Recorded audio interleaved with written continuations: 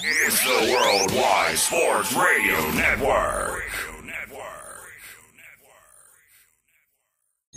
What are you talking about? No, it's not him. There is only one more. There is only one more. That's it. One more. Get a rest! No! They saw your team put up zero effort. Wake up! Remember in the old days they used to have oxygen for them. Where's the oxygen? Play like absolute just garbage. This is the Sports Loudmouths. Yay! Man, can you keep it down? I'm trying to introduce here. With Errol Marks and Speedy Petey. You're not even a has-been. You're a never was. You're a never was. You're a never was. We are back, ladies and gentlemen. A new show of the Sports Loudmouths. As you know, I'm your host, Errol Marks, my co-host, Speedy Petey. 631-672-3108 is the number to call. You can go to our website at www.worldwidesportsradio.com. Download our app on iOS, which is WWSRN or Android, Worldwide Sports Radio Network. Well, Speedy Petey, what is going on, my friend? Mostly frustrated with technology over the course of this weekend. Why is that? While I was editing stuff, my software was being annoying. The off-the-mat file was the absolute worst to edit, but beyond that, I'm doing all right. You have two... Beyond that, I'm doing all right. Two crazy people doing a show. Well, that's why... Well, yeah, there is that. You know, I mean, I don't know how you run that show, but obviously you producing it with two crazy people, as Josh Silverberg and Lyle, a.k.a. the nut job overrated man himself. So we will get into all the stuff in sports tonight as the All-Star game is going on as we speak. At 9:30, we'll be talking to Sportsline NFL analyst Steve Vanover. He'll be joining us. And at 10 o'clock, finally, the great Brandon Jacobs. We will be talking to ex-Giant, two-time Super Bowl champion running back. Yes, the D-Man himself, Brandon Jacobs. So we got a great show of guests, as everybody knows. We will get into Juan Soto rejecting the 15-year, $440 million contract offer by the Nationals. And what does that mean? Well, he looks like he might be dealted. The MLB and Rob Manfred forced to give $185 million in settlement money following the 21 lawsuits involving minor league players. So that's going to be interesting as we move forward. I would say this. Minor league players are underpaid. Mm-hmm. They should be paid at least between $100,000 and $150,000 a year, each and every one of them. They are playing in the major leagues. If you look at even, and I know everybody says, well, what about the NBA and the D League? And they don't make a lot of money. I think if you're a professional athlete, no matter where you're playing, what league you're playing in, you should be making enough that you can take care of your family. NBA makes in that range. It doesn't make any sense why these players, these baseball players, aren't getting the money that they should deserve. So we'll get into that a little bit later in the show. Deshaun Watson says he will sue the NFL if they suspend him for the full year. So, Deshaun Watson threatening, he's pointing his finger at them, don't you dare, or you might have a lawsuit in your lap. So I would love to see this, the showdown with the NFL and Roger Goodell and Deshaun, a.k.a. I'm going to point my finger, Watson. The Spurs say that they will take on a first-round pick to take on Russell Westbrook's contract. So the Spurs have obviously reached out to the Lakers and said to them that we will take Russell Westbrook's contract if you give us a first-round draft pick. So the Spurs trying to rebuild as they're trading away pieces, and as their coach looks like he's on his way out. We'll see what happens in his final year as the head coach of the San Antonio Spurs. Could Matthew Tkachuk be the next star player traded from the Flames? Couldn't reach a long-term deal in settlement arbitration. The New York Islanders should be reaching out to the Calgary Flames as we speak. The Devils already are, too. I mean, Lou Lamoriello, he is struck out on, obviously, Johnny Gaudreau. Why wouldn't he go after Matthew Tkachuk. I think he's to me, the more sane one out of the Tkachuks, by the way. I mean, I met them both, and I met their father, too. I remember your interview with not their the father. Yeah. Not a likable person, I will say that. I met him at the draft. I also met him at the Stanley Cup Finals. I remember your interview with Keith at the Stanley Cup. Yeah. Yeah. Latest on Donovan Mitchell and Kevin Durant trade rumors as well. And we'll get into going into the second half of baseball. And if we have time, we'll get into some NFL conversations. And we'll obviously, the Beef will be in the studio on Thursday, which means we can go over his thoughts of the NFL and what's going to happen as the NFL season slowly but surely moves closer. So, AKA why the Cowboys won't make the playoffs. And by the way, a shout out to the 495 leagues. Me and Speedy and a bunch of my coaches are going to be coaching a 10-year-old football team. We're putting it together as we speak, so I'm very excited to coach my first young football team. So I'm setting it up. I'm setting a coaching staff. It's going to be really, really fun. So anyways, we have about 20 minutes before our first guest. So why don't we get into first? I think we'll get into the MLB. I want to get into the Rob Manfred thing because, to me, watching baseball my whole life, baseball has always been a part of my heart. I've been a Yankee fan really since the day I was born. I mean, the first pair of clothes coming home, from the hospital was Yankee pajamas. And I grew up a Don Mattingly fan. And as a kid, I always respect the game because of what the game brought. Babe Ruth, Joe DiMaggio, Roger Maris, Ted Williams, the greats, some of the greatest sports athletes we could remember. Mickey Mantle, don't forget about him either. When we look at the league and what the league has done over the last couple of years, and remember, in the 60s and the 50s and the 40s, there wasn't any minor leagues. There was no minors. It was either you were in the major leagues or you're done, you're going to war, or you're going to, sell milk at the doorstop. I don't know. To be in the major leagues, it takes your all. It's probably the hardest sport to get in as a major league player, as a major league athlete. When we look at baseball and Rob Manfred, and I am not a big Rob Manfred fan. I think he's the worst commissioner in professional sports.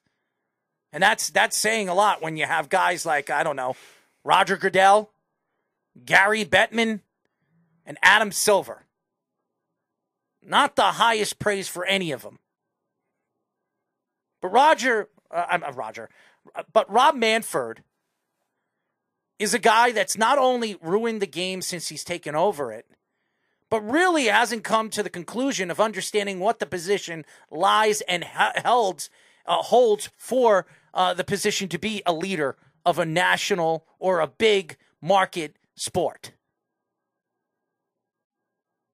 We talk about baseball, and listen, I knew this was going to happen. I knew that the minor leagues and minor league players were going to sue the major league because they feel that they're wrongly mispaid. And I've been saying that for years. Why aren't the minor league players making more than $50,000 or $60,000 a year? How are they supposed to?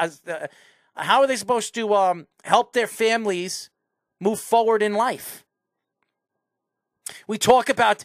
Obviously these major league players are making hundreds of millions of dollars. You're seeing Juan Soto reject a 15-year, $440 million contract from the Nationals. Why is it that these minor league players aren't making more than $50,000 a year? And Rob Manfred had no answer to it. None. And over the last couple of years, since he's taken over for, yes, Bud, a.k.a. Stupid Selig, who is in the Hall of Fame. No, we talk about Steinbrenner. He's not in the Hall of Fame, but the guy that brought steroids, the guy that let steroids go on, is in the Hall of Fame. Does that make any sense to anyone out there? Not when Barry Bonds is in it. We talk about this league, and I could talk about the major leagues over and over again because I always say that these players are highly overpaid. But you can't attack them. It's not the players' fault that these owners are making billions of dollars. But the fact is, Rob Manfred and the Major League should have been paying these players a lot more money than they were getting. And we can't sit here today and argue that these players weren't underpaid. And I knew that if this was going to go to court, and if these players or teams were going to take this to court against the major leagues and Rob Manfred, they were going to lose. And also, it was a lot of former minor league journeyman type players too that were suing him for these, I guess, malpractice of this not being able to pay them, like you were saying, $50,000. These organizations are rich for a reason. Even teams that don't spend a lot of money, a lot of them have rich owners too, and you can't spread that kind of wealth out to minor league players. I've seen photos of a lot of the meals and a lot of the hotel rooms that they're getting, and it seems like they're like in high school or college. Like I've seen college basketball players in the NCAA tournament when they get there have much better treated than that. Like, that shouldn't happen. These guys are professionals. And this article from sportspromedia.com says a lot of these minor league players were only paid $4,800 to $14,700 annually. And a lot of the current players are going to get $120 million distributed within the minor league systems of that lawsuit money that Major League Baseball is going to be forced to pay out. So they're going to get some kind of level to that. But that's definitely something that should have been implemented right away within this new CBA. And it's despicable to me that Major League Baseball covered this up and let this go on forever. Now Rob Manfred's denying it too. He's not even saying that it's going to be like it's a big deal. Oh, they're making a minimum wage. No, you're not. You're violating minimum wage issues in any kind of level of employment in the country. And I will say this. Rob Manfred, of course, is going to protect the owners because that's what his job is. He's supposed to protect the owners and protect the brand. That's what he is trying to do. But for them, and, as an organization, not really protecting the other athletes that are playing in the minor leagues and trying to make excuses. And I mean excuses why these players aren't making the money that they should be making. And really, $185 million for a settlement is not a lot of money because you have to pay out not only 21 players, you're going to have to pay out a bunch of players that haven't been, not in the league anymore or in the league right now trying to wonder and trying to figure out why they weren't paid what they should have been paid. And to me, I'd be frustrated. I put my time, my life, and my family on the line to try to play this game because I always believed that I can make it to the majors and become a superstar player like a Juan Soto or a Pete Alonso or a Aaron Judge or Ohtani. Guys that are, and some of these guys, like Ohtani, he played in the minor leagues in Japan or whatever, major leagues in Japan, but it's not playing, in the, I guess you could say in the, I'm trying to figure out the amateur baseball. No, not even amateur baseball. I'm trying to figure out the major leagues in the AA, single A. That's what I mean. Yeah. You have to go from single A to double A to triple A to just get into the majors. And you put your time, you put your life on the line. Some of these guys play 10 years in single and double A and never get to triple A. And especially now with the option rules, too. They can be optioned 5 times a year, so you're not going to be getting a major league salary a lot of that time either. Here's my question.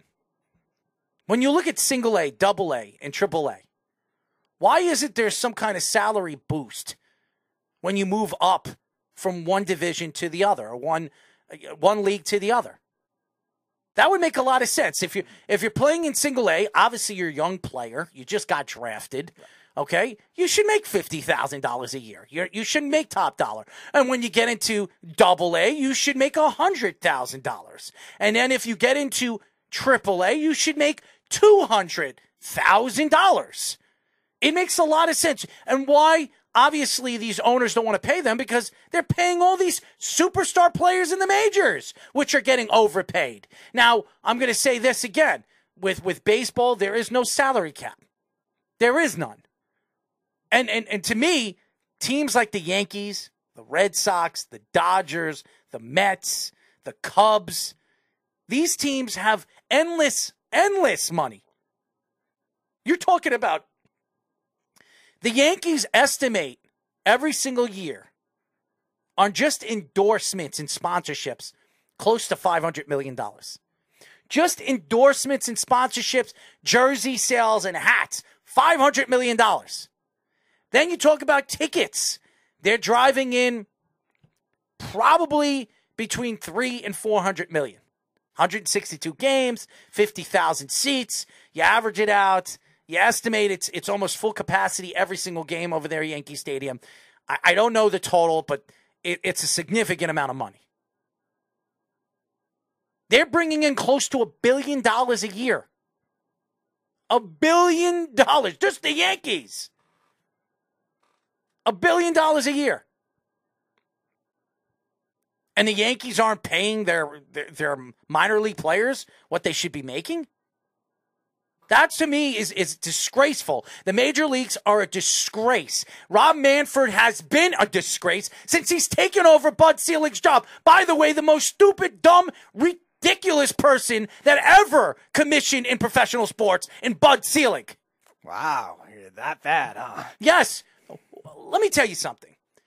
This man, and we all know what happened in the 90s, okay? Remember when baseball went on a strike? And this was mainly because of Bud Selig.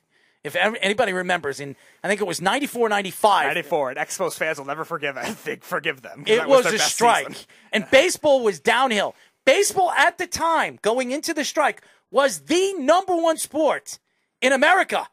Number one. Better than football. Better than hockey. Better than every one of them. Any sport. Tennis, golf, you name it. Baseball was number one, and then the strike came. Everything went to shambles. And then what happened? Mark McGwire, Sammy Sosa happened. Steroids happened.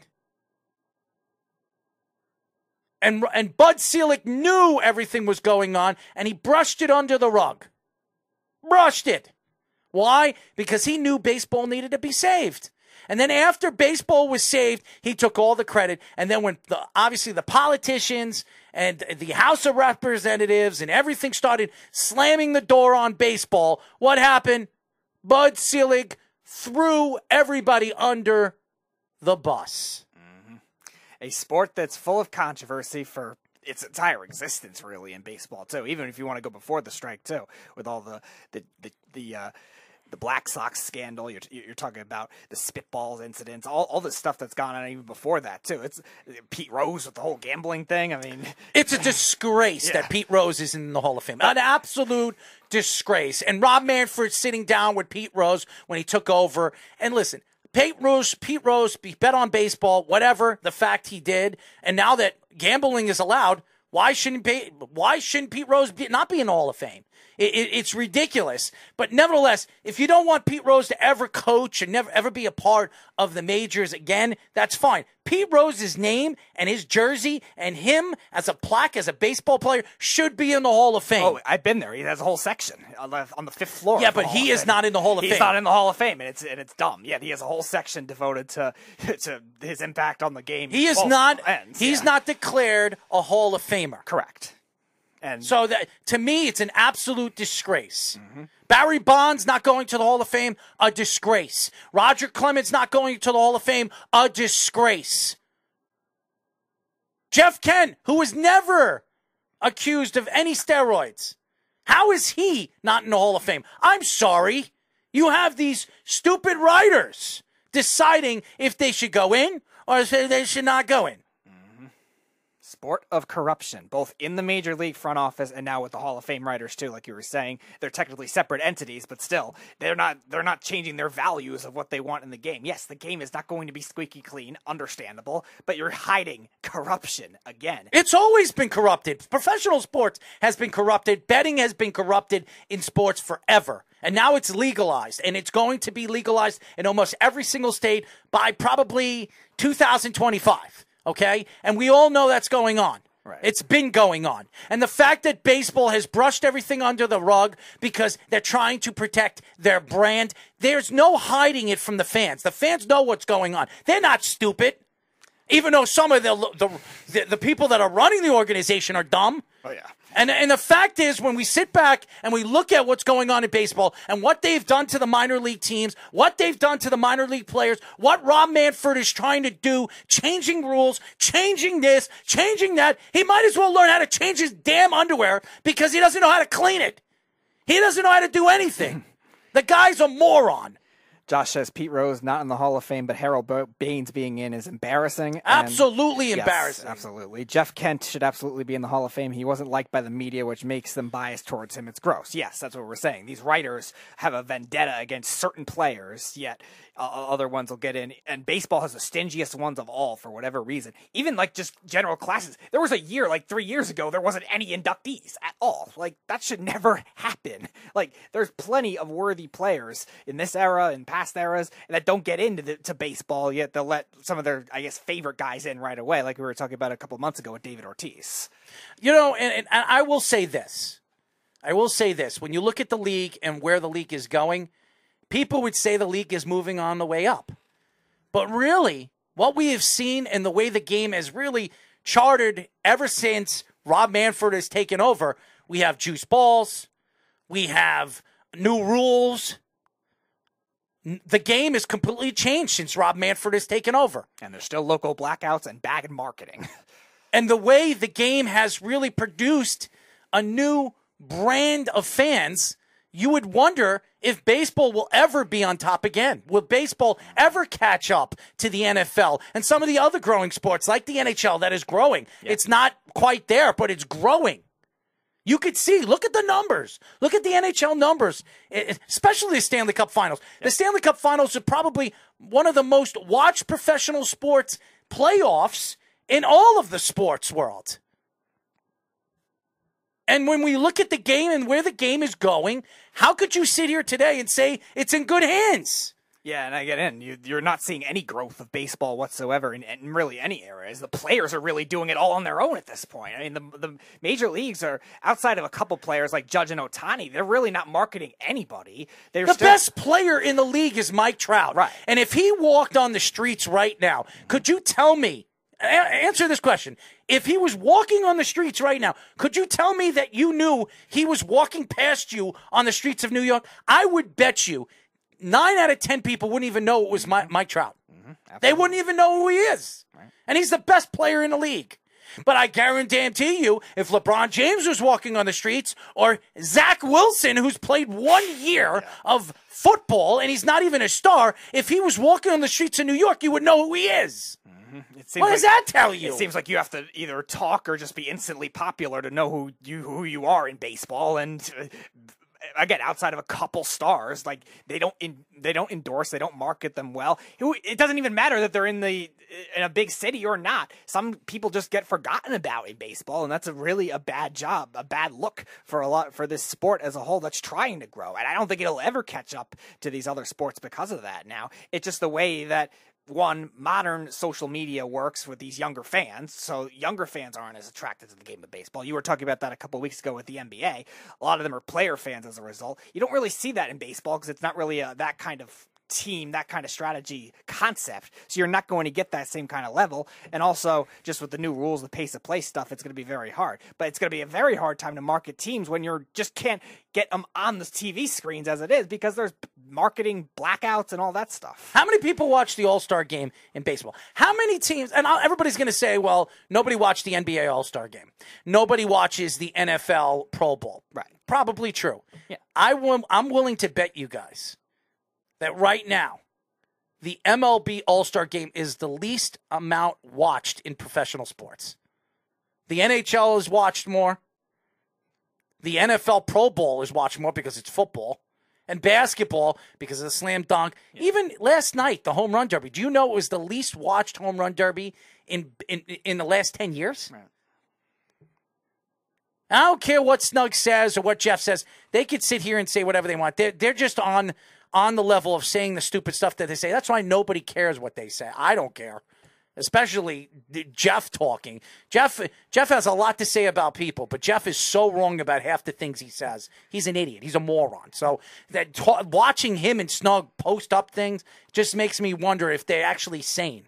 I actually want to read some of the comments from our guest that'll be coming on in a couple minutes. They actually, baseball owners break out in a sweat if you mention labor costs. It's in their DNA. And then the owners want to keep it team-centric. They don't want the players having power or personalities, which is absolutely true. I don't think baseball wants to value it that way because it's not supposed to be individualized, but still, they should have some level of marketability where, like Errol was saying before, Mike Trout, who's a humble superstar player, is just forgotten about. Nobody knows who he is. By far the best player in the league. By far. It's like you have to have some kind of either controversial statement or be popular instantly right away to be able to be marketed in baseball, or you're not going to go anywhere. There's plenty of them in baseball that just don't get the attention they deserve. Jeff, before we get to our guests, and we're going to go to a quick break, you know what's so funny about Jeff? And Jeff talks a lot about it. I think he tries to be a tough guy on these messages over here. But Jeff is the biggest you-know-what in the world. He talks a big game. Any day Jeff wants to call the show. Jeff, call the show Thursday. Call the show Thursday. And me and you will go head-to-head on a sports knowledge. What do we call that? What do we call it? No, not a debate, because I'll kick his you-know-what. A duel? No, we'll go through what he knows, how much sports he knows in his background. We'll go through trivia questions, okay, Jeff? We'll let Speedy pick out the trivia questions. How much you want to bet? Out of 10 questions, I will absolutely demolish you because you don't know anything like you think you know. And we're not going to go to college football because I don't follow college football as much as you do. But any other sport, you pick the sport, Jeff. Pick the sport. You pick the sport. And I'll go head-to-head with you, and I will absolutely demolish you. 1st to 10, okay? 10. Well, Speedo, keep asking questions until we get to 10. And I bet you I will get to 10 a lot faster than you will. And we'll see how much. Then we'll see who the clown is, because the only clown here is you. And you won't do it because I'm not going to say it on live radio because you know what you are. You're a chicken, and that's what you are. You and Snug, you could be a team and I'd still kick both your asses. How's that? How about that? Any day, Jeff, pick the sports. Besides college football, because college football I don't follow like you. But every other sport, hockey, baseball, basketball, football. How about this? Even golf. You think you know so much about golf? Even golf. I would kick your you-know-what. So any day, any time, keep talking. Anyways, when we come back, we'll be talking to Sportsline NFL analyst Steve Vanover here on the Sports Loudmouths. You're listening to the Worldwide Sports Radio Network. This is the Sports Loudmouths. 631-672-3108 is the number. You can go to our website at www.worldwidesportsradio.com. Download our app on iOS, WWSRN, or Android, Worldwide Sports Radio Network. You're listening to the Sports Loudmouths. As always, Tuesdays and Thursdays as of right now. We will be changing probably the days and the time in August, but we're very excited as we have been excited with some of the great guests we've had on the show. At 10 o'clock, we'll be talking to ex-NFL superstar Brandon Jacobs. But right now, we have a very special guest. First time on our show. We are now talking to Sportsline NFL analyst Steve Vanover. Steve, what's going on, man? All right. It's a pleasure. How you doing? We're good, man. As you heard, the last take with baseball, and then our crazy guest, Jeff from Tampa, who obviously doesn't know what the hell he's talking about, but we know you do. How are you doing, obviously, with the COVID situation, you and your family, and everything that's been going on? Is everything good? Oh, yeah. We're out here in Southern California, so we get to do everything outside. You wear a mask. We're getting ready to go to a Dallas Cowboys camp here in a few weeks. It's going to be great. We have a lot of Dallas Cowboy haters and lovers that listen to this show. So are you a Dallas Cowboy fan? Nothing in between. Nothing in between. You either love or hate. There's no middle road. Are you a Dallas Cowboy fan? Yeah, I actually am. But I'm also probably the biggest critic. 25 years of 500 ball. Don't get me started. As everybody knows, we are talking to Sportsline NFL analyst Steve Vanover. Steve, obviously you're an NFL analyst. What were some of your thoughts this offseason so far with some of these NFL teams? We'll get into the draft. Obviously, free agency opened up. What stood out to you so far in free agency, winners and losers as far as what you've seen? Okay, free agency again this year, the big winners were the owners, as they were able to really keep the prices down. Free agency now is broken up into 3 distinct sections. You have the day one guys who still get pretty good money, but and that's where the new bombs are being signed, the huge contracts, these day one deals. Then after that, there's about a 2-week break, and you get another big group, and then you get another group right after the draft, and that's it. Just a trickle. They've really slowed down the free agent process. A lot of teams are re-signing their own players, and it's different. It's different. So we've seen a lot of receivers and also quarterback movement of top players because of that. Like, they're getting the leverage, especially now with the wide receivers too. Do you think there is going to be some extent where it becomes like a player power league for those top players, like you were saying? It almost already is. I mean, everybody waited to see what Aaron Donald was going to do before they made their move. And then, like you said, right now the wide receivers have tremendous leverage with the new contracts. So they're actually maneuvering their teams into whether they'll stay, whether they'll go, what they get. And it's the haves and the have-nots in the NFL now. The few guys at the top are making mega. And then beyond that, it's guys that are first, second, third year. When it comes time for that second contract, if you're not a top-tier guy, you're gone. As everybody knows, we're talking to Sportsline NFL analyst Steve Vanover. Steve, we're here in New York. Everybody was looking forward to the Jets free agency market. They added Lincoln Tomlinson. They added some pieces. They added 2 really good tight ends in Conklin and Osama. And everybody was looking at the draft, and then they had one of the best drafts. They have arguably the best player in the draft. They drafted Sauce Gardner. Then they went after arguably one of the best wide receivers in the draft in Garrett Wilson, and then moved up to get Jermaine Johnson and Breece Hall, and really dominated. A lot of people thought dominated this year's draft. What were your thoughts so far this offseason for the New York Jets? Well, I want to know who actually did the draft for the New York Jets, because it wasn't the New York Jets I've seen in the last 10 years. No way. They shoot themselves in the foot. They do something wrong, and then just pick after pick, move after move, just solid. I think the Jets are one of the team that can do the bounce, go from bottom of their division here to the top. They're not going to make the top, don't get me wrong, but they have so much talent right now, and it can all come together in a heartbeat. You know how it goes. One of the things you have to do is you have to be able to cover that A1 receiver, that WR1. There's only a handful of those in the league, but they face a few of them, and they get Sauce Gardner. It's not enough to get a player that's good, but a player that fits your division, that's going to help your weakness.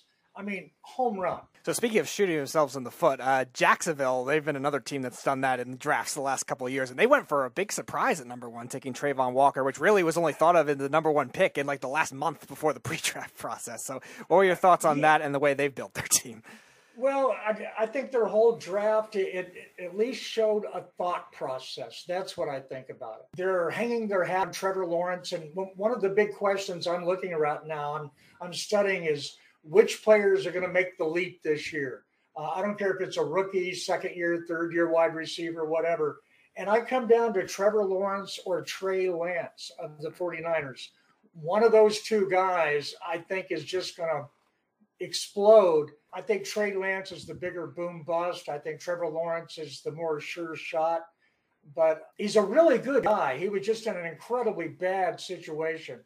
And everything they did in the draft was geared. It was a purpose. It wasn't necessarily a home run, but you could see the logic behind their draft. And I'm hearing in their mini camps and everything that it's organized. You're going in. It's focused.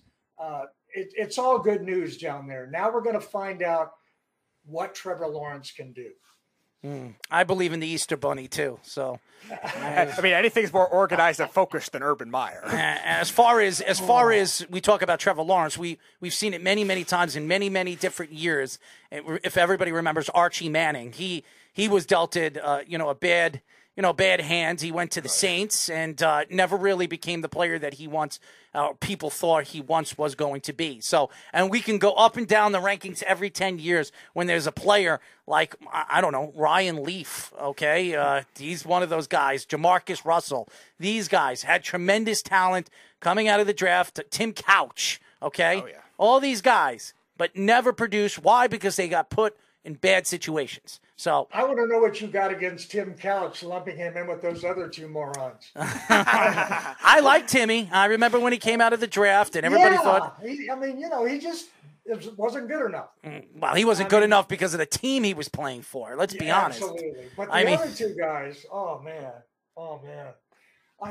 I was there and got to see in person some of that stuff, and it's just unbelievable. Watching the meltdown on the sidelines.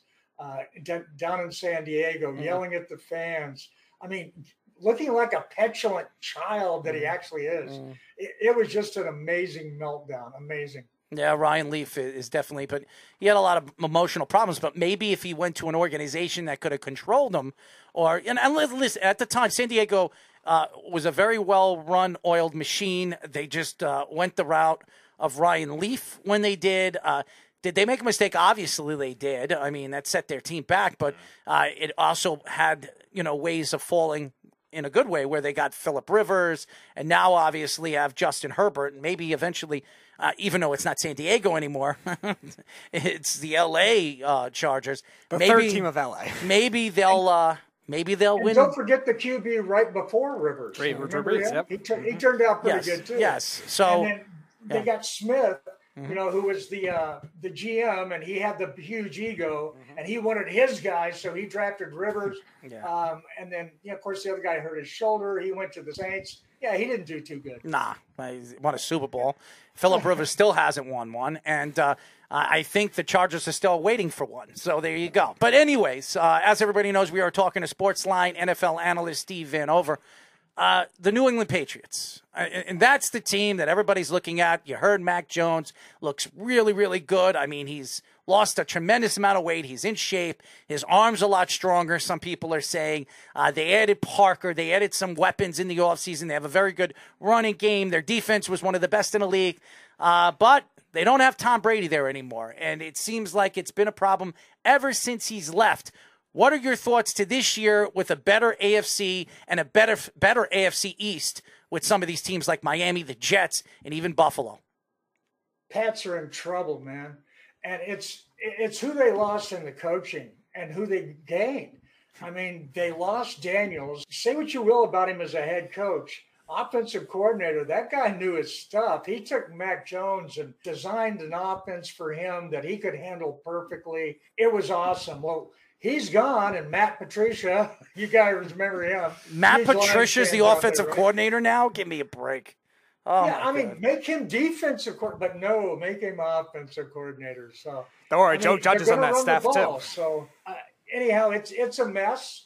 It could work out pretty good because I will never bet money against Bill Belichick. It could work out, but I think they got a tall mountain to climb. And it's the Buffalo Bills division right now. The starting quarterbacks this year, I know they're not really the highest hype guys. Kenny Pickett, there's a chance he could start, but beyond that, not really thought of as that. Do you see any of them as future developmental starters, even though they weren't as highly touted in this draft? You mentioned the guy right there, Kenny Pickett. He's not highly touted. Small hands. I don't know why. He doesn't get any respect. I love that because he can wear his shoulder. He's a student of the game. He's where he played 15 feet away. He went in that door and played in that stadium. It's not going to be too big for him. If he can get in the game, I think he's going to surprise a lot of people. And it's going to take a while. Justin Herbert, he seems like the talk of the town. Everybody thinks he's the next quarterback to move forward, just like Joe Burrows did last year. Went to the Super Bowl, took his team all the way there. But this could be Justin Herbert's year. I mean, every single offensive weapon came back. Their offensive line got stronger, adding Johnson in the draft. They got arguably the best offensive lineman in the draft last year. And then you look at some of the defensive weapons that they brought in. Two superstar players in Khalil Mack and obviously J.C. J.C. Jackson from the New England Patriots. What are your thoughts to the Chargers this year with Justin Herbert and team as a whole? I like the Khalil Mack addition. Of course, Chargers fans tend to go overboard and they think of Khalil Mack from, 3-4 years ago. That's not who they're getting, but they're getting a really good guy. And so he's going to help. And I totally agree with you about Justin Herbert. He's the real deal. He's not quite where Burrows is. I mean, Burrows made a huge leap. But he definitely has the skill set, the arm. He's fearless. He makes good decisions. And he has an underappreciated wide receiving core, if you ask me. He really does. And so it's just a matter of keeping that running game consistent, which if they can avoid injuries, I think they can surprise a lot of people. So 2 quarterbacks that are looking to get paid right now, Kyler Murray and Lamar Jackson. Do you think those teams will get their deals done, or do you think they'll end up elsewhere? They're going to get the deal done. Kyler Murray's a mess. That whole situation's a mess. He's handling it like a child. He had all the leverage anyhow. He didn't need to pull all of these levers to get done what he wanted done. All he had to do was ask. So there really wasn't a problem. And he's making drama where he doesn't need to. He's going to get everything done, but he's really hurt himself. I'm hearing on the backside, he's not impressing people. He's an incredible talent, but so is Brown at wide receiver, and see what happens with them. QBs at that talent level are too valuable. They're going to get their deal. As everybody knows, we are talking to Sportsline NFL analyst Steve Vanover. Steve, you look at the league, especially from the NFC, the AFC, and really over the last couple of years, it really has been NFC dominant, and the AFC has been tailing behind. The AFC has been tailing behind the NFC. Now, all of a sudden this year, with Russell Wilson going over there to the AFC, Khalil Mack, and all these top end or semi-top end teams in the AFC are becoming world power teams. What are your thoughts of the AFC and the NFC and the transition from the dominance of the NFC to now the dominance of the AFC? Pendulum swung. You nailed it. It was pretty close, actually. It had been evening out. With the movement there that you just described, on paper right now, it's there. But it might not matter because the NFC still has Aaron Rodgers. They still have Tom Brady. They still have the Los Angeles Rams and Stafford. And Dak Prescott, you keep waiting for the Cowboys to wake up and play up to their potential. So I'll throw that out there, but I'm like you. I'm not buying that ticket either. But the Eagles, I think, are going to surprise a lot of people this year. So speaking of the Cowboys not playing up to their potential, as a fan of the Cowboys, what do you think is the biggest reasons for that kind of thing? We've seen Jerry Jones. I'm not an idiot, man. I mean, it's there's only one reason. You look at the one constant, who's been in charge of the talent, the decision making. There you go. Does anybody disagree? No, you can't go wrong. You can't go wrong with blaming Jerry Jones for things, especially with all the contracts they've had to trade. The best thing that happened to Jerry Jones is Snyder getting in the league, because then people talk about Snyder instead of Jerry Jones. When you look at, obviously the AFC, and we talk about the dominance of some of these teams, like the Las Vegas Raiders. We're adding, obviously, Adams to a Derek Carr. Now you have Josh McDaniels running the team. They have weapons. If Jacobs could stay healthy, they have a tremendous chance of really exploding this year offensively. And then you have the Bengals, which their weakness was last year, their offensive line. They added Collins in the offseason. They drafted very well. They added some offensive line help in the offseason as well. What are your thoughts to some of these teams in the AFC that a lot of people think could really take a step forward over the last couple of years of the growth of their teams? The Bengals are better now than they were in the Super Bowl, period. And that should scare anybody. I don't care which division you're in, because you're going to have to get by them either to get to the Super Bowl or face them in the Super Bowl. I think it's probably going to be the Bengals. Now, of course, the Chiefs, when you got Patrick Mahomes, you can't ever say never. The Raiders adding incredible talent. Daniels is a total wild card using that talent. There's not a lot of film on what he's going to do. So he's going to have an early season grace period to pull some stuff. It should be a lot of fun. The Bills are better now than they were at the end of last season. That should scare a lot of people. The Colts, okay, they're there. Nothing to say about that. But the Chargers, Raiders, Chiefs, the AFC West, man, who wants to be in that division? Not the Denver Broncos. And they're not a bad team. They're just the worst team in that division. So is there any team, I guess you mentioned the Broncos potentially as one of them, is there any team that's getting a lot of hype that you consider maybe one that could possibly underwhelm, drop off badly, and not succeed their expectations, kind of like what you saw with the Browns last year? The Raiders. You never know with a coach like Daniels who got pulled out of that Broncos situation. You just never know with that. Is he going to get the player respect, X, Y, Z? If he does, then it's not a problem. But yeah, that could always blow up on you. The Pittsburgh Steelers, if they don't get their QB situation solid, to decide where they're going and how they're going to get there, that team could implode in a hurry. And that's a shame because TJ Watt there, you don't want to waste that talent. The Cleveland Browns, when they suck, they don't really disappoint anybody, so that doesn't fit. But the Ravens and their QB, what's going on there? Until that gets solidified, man, that team scares me. That team could go in the toilet. Again, we are talking to Sportsline NFL analyst Steve Hanover. Last question for me, Steve. The New York Giants, they added Dable. They added some, obviously some interesting offseason acquisitions. Their draft was pretty good in the first round, and then really, I don't know where they were going in the second round. Where do you think this team is going to go? Do you think Dable is the answer as the new head coach of this organization? All of the moves that the Giants are making on paper, again, this is a draft that they did. A lot of people didn't agree with it, but there was a purpose behind all the moves they made, the moves they made in free agency. They moved on from some situations that haven't worked out. On paper, it all looks good, but they've got to actually execute now. They've got the talent, but there's as many questions with Daniel Jones as there is with Saquon Barkley.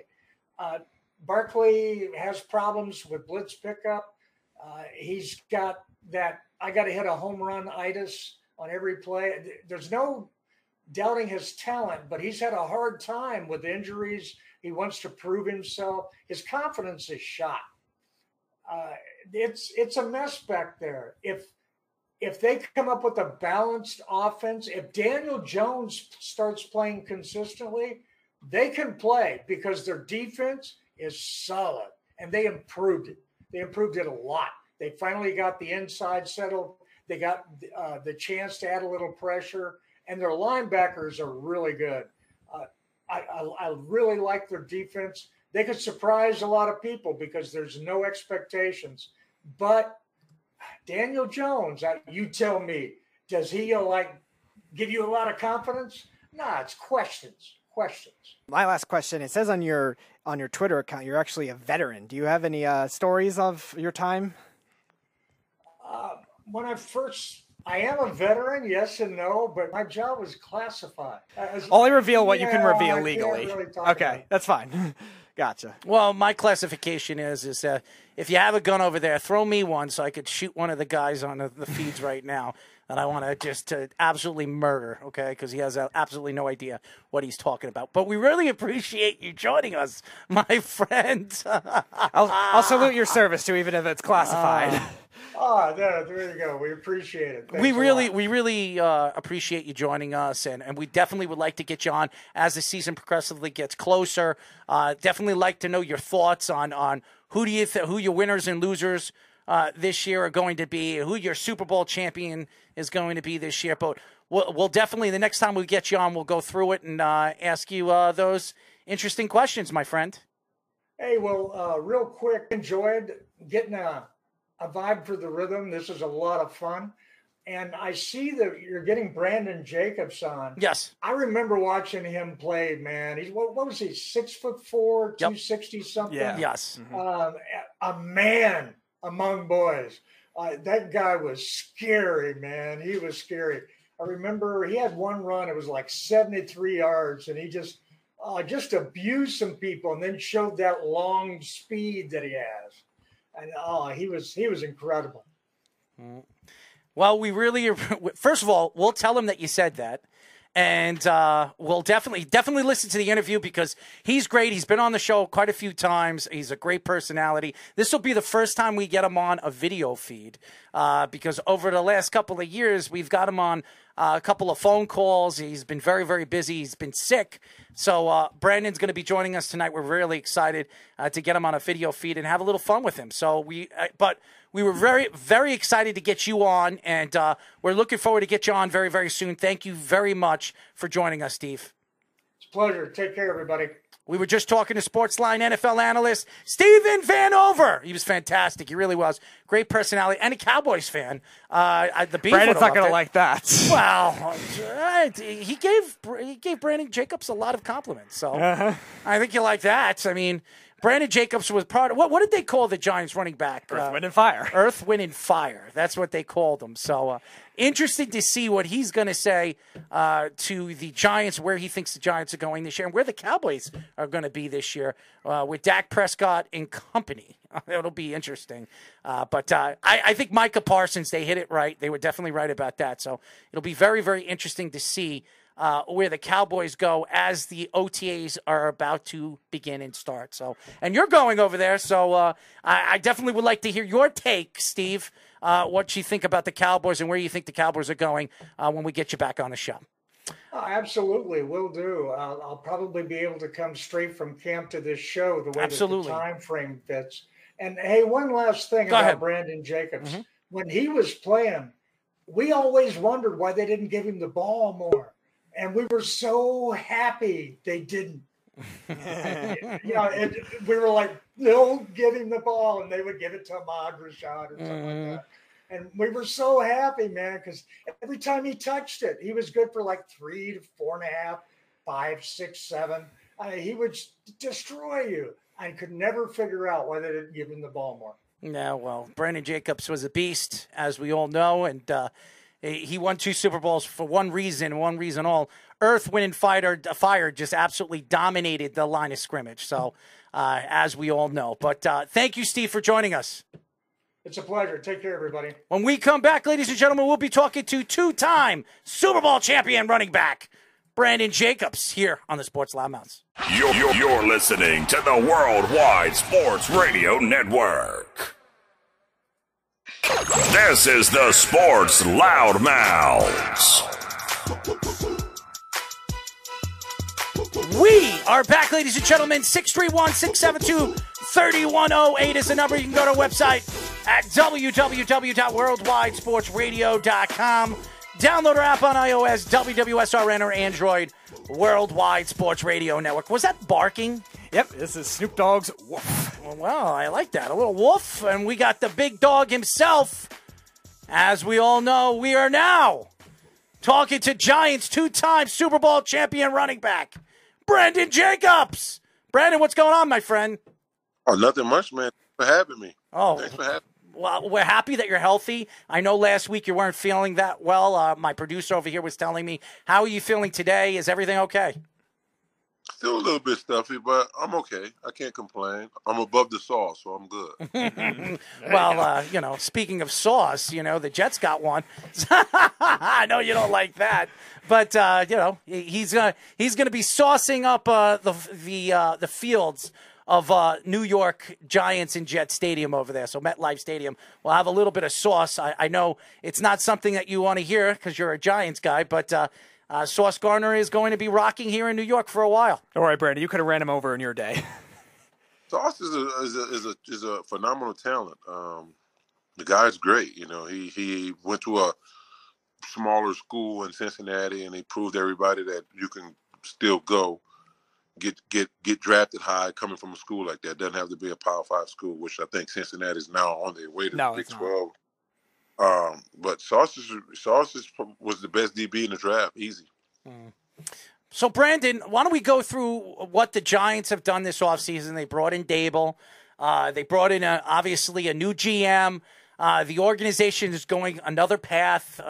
Over the last couple of years, it just hasn't worked for them. Really, ever since your team has slowly but surely retired, we talk about some of the greats, Eli Manning. This isn't the same team. What were your thoughts with their draft? Obviously, adding Thibodeau and one of the best offensive linemen in this draft. And really, throughout this offseason, what stood out to you the most? Well, what stood out to me most was, one, we needed an edge rusher. So Thibodeau is going to actually be, he was one. I think he's the first guy since Jason Pierre-Paul that we had that we kind of excited about. Definitely excited to see him roll. And I think they drafted the big lineman, Evan Neal, I think it was, and big right tackle. I think from Alabama. I think that's going to be, you got Andrew Thomas on the other side and Evan Neal on the other side. So I think our bookends on the offensive line is going to be pretty special. I think we got a chance, man. I still believe in Daniel Jones. I want to see Saquon stay healthy. Mm-hmm. Obviously, if he stays healthy and could have just a above average season, I think he'll make the Giants that much better. So the big dilemma too, as well, is with Saquon staying healthy or struggling to stay healthy, they got to pay him soon. So we've heard this mantra of now running backs not getting paid as much. So do you think the Giants will end up paying Saquon, and does he have to stay healthy this year in order to prove it? He have to stay healthy this year, but if he stays healthy or not, the Giants isn't going to give him with the Cowboys. Dumbass Cowboys gave Zeke. I shouldn't call them dumb because I like to see guys get paid. Mm-hmm. That's not why I'm calling them dumb. I just don't like them. But I'm glad Zeke got paid. I think McCaffrey got paid as well. Mm-hmm. I don't think the Giants is going to put that type of money on a running back. I just don't. I don't think they're going to do that. Saquon could come out and rush for 1,500 yards and have 25 touchdowns. I still don't think they're going to do that. As everybody, I'm sorry. Go ahead. I'm sorry. Go ahead. I think that they're cut to do that. As everybody knows, we are talking to two-time Super Bowl champion running back Brandon Jacobs. Brandon, the Giants have a very interesting schedule going into the season. Game number 1 is against the Titans. Their schedule gets very, very easy going into the middle and end of the season. Do you think that this Giant team could, because of their schedule and because of their division, win 9 or 10 games this year? Well, you said the middle toward the end of the schedule could be very, very easy. Mm-hmm. But you have to realize those teams you're saying it's easy, they might be looking at the Giants the same way because we haven't had anything to smile about the last few years. So why should they feel like why should we feel like it's easy? I do think we can win 10 games. It's all about health, though. You got to stay healthy. There's always the healthiest team in the end is going to be the most successful team. It's been like that for the last 50 years in the NFL. If you can stay healthy down, down the stretch, or at least be mentally and physically tough enough to play through an injury, I think your team is going to be okay. So we've seen this offseason a lot of players forcing their way out, getting more power across the league. Now, I don't know if it'll ever get to the same level of the NBA, but can you see the NFL kind of having that level of player power with certain superstar players in key positions like that? No, I don't see that happening ever. I don't see that happening ever. Like, the NBA build power teams. I mean, they build super teams. Philadelphia Eagles tried to do that about 10 years ago, and it did not work out for them. They had everybody and their mom on their team, and they didn't even make the playoffs. I think that was actually the dream team, allegedly. Yep. But I don't see a lot of NFL teams gravitating toward it, because to be honest, it's not that many stars. They don't have that like that many big names at each position where you can create a team like that. But I just see the NFL, to be honest with you, with the rules and the way things are going. It's going to be interesting for me to see where the league ends up in the next couple of years. Brandon, you look at the running backs that you played with, obviously the Earth, Wind, and Fire, which you had over there with the New York Giants when you won the two Super Bowls. And now you look at the Giants with Saquon Barkley, and everybody's trying to wonder. Everybody remembers when Saquon Barkley was drafted, he was a top 3 pick, and everybody was questioning why the Giants in the top 3, Saquon wasn't the final piece to help them win a Super Bowl. Why would you go with a running back? And you saw what the Giants did in the time that you guys dominated. You had 3 guys that helped in many different ways. Do you think the Giants have gone the wrong route when it comes to the running game, or do you think they're going the right route with Saquon Barkley? I definitely think they're going the right route with them drafting Saquon where he was drafted at was big time. Mm-hmm. They can help the team out. I think he rushed for what he had 1,300 yards. 1,300 yards his rookie season. Yes. Yeah. Yes. Like the year after that, and did the same thing, and then he got hurt the last 2 years, coming up on year 5 for him. Correct? Mm-hmm. He's actually proved that he was worth every dime they paid him when he's healthy. The kid, he's a phenomenal talent, still a generational talent. So I want to see I'm excited to see what he can do this year, and I think the Giants went the right route. Now, when I was there, we had me in the 4th round, Derek Ward in the 7th round, and Amari Pressure in the 7th round, and we ripped off 2 Super Bowls. Derek and I rushed for 1,000 yards together, the same backfield, and then me and Ahmad came close to it the year after that. So we talking about a 4th round pick and 2 7th round picks. So you just never know. Drafting in free agency is just like pissing in the wind. You just hope. You don't really know what these guys can do. You don't know if he's just a good college player at dominating colleges. Now you're out here with grown men that got kids to feed and wives to keep happy. It is not the same. It's not the same. So you really, I think some of the only guys who can pan out as first round picks that is going to be good is edge rushers, and that's about it. So, from player to coach now, Tom Coughlin, what was he like? And do you have a great Tom Coughlin story that maybe a lot of fans don't know about? Coach Coughlin, man, is a phenomenal leader. I would not be led by anybody else. I would not go in a war with anybody else. Other than Coach Coughlin. We had it out. We had our disagreements, sometimes, but I love Coach to death, and would never pick anybody he's that guy. I remember he told me a long time ago, he said, every time Ahmad is late for anything, he was going to fire me because I'm supposed to be the leader. I'm like, what the hell is that? Where that comes from? Are you serious? You're supposed to be the leader of the group, and you're supposed to make sure your guys is on time all the time. Okay, that makes sense. Take out of my pocket. Gotcha. Makes sense. But I was on his ass from that day forward.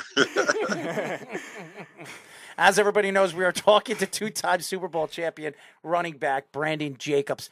I remember those Super Bowl teams, and what the Giants built around was the trenches. They built around the defensive line. In the first one, they had Michael Strahan and a young Osi Umenyiora, and then obviously the year after, in 2011, they had Justin Tuck and then Osi Umenyiora. They built around the defensive line, and they always had a very strong offensive line.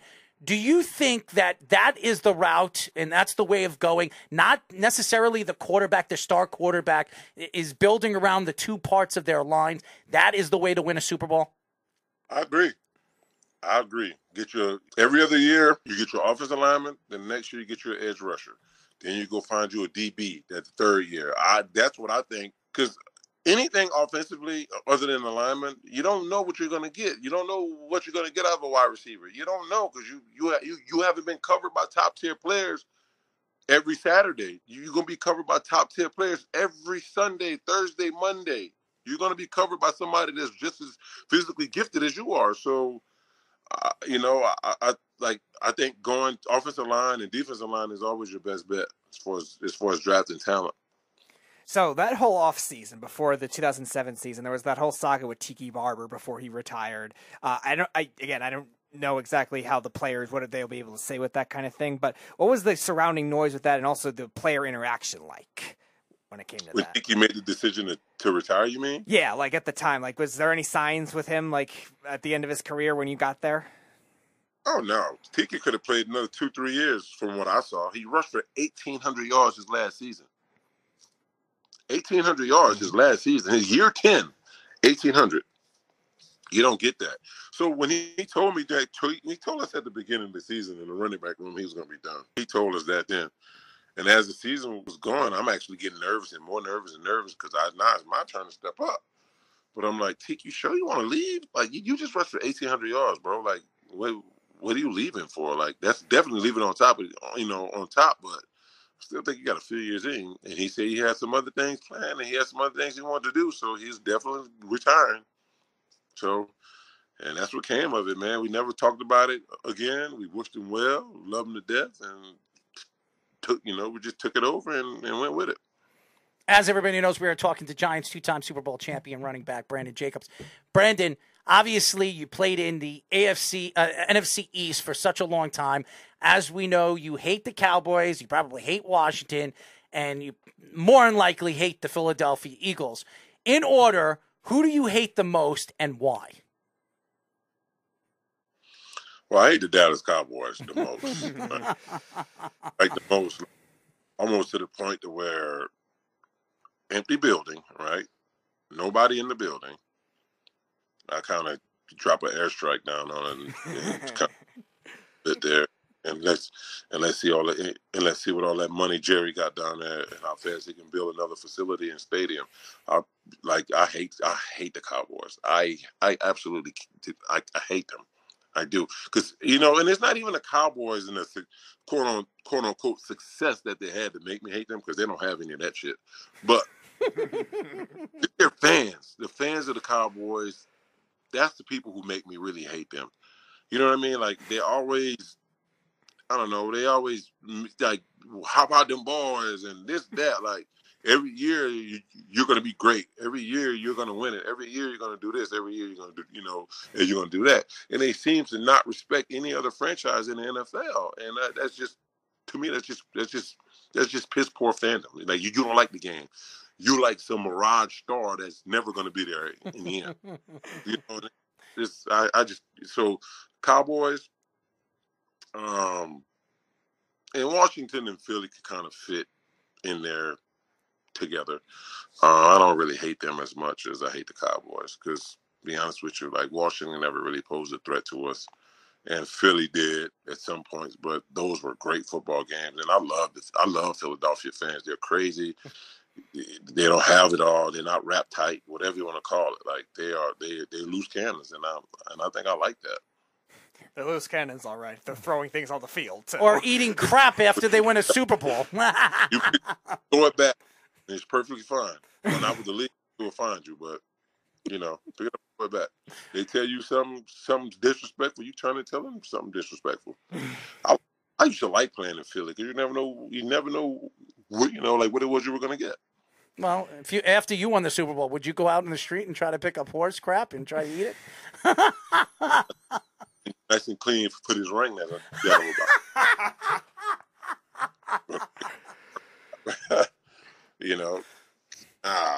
Oh no. Well, absolutely. But them boys crazy, man. That's just what it is over there in Philly, though. Like, you know what you're gonna get. I want to go back to what you were saying about the Cowboys fans. Isn't it great how they always have the mantra of "This is our year" all the time? This is it. Every year. And yeah.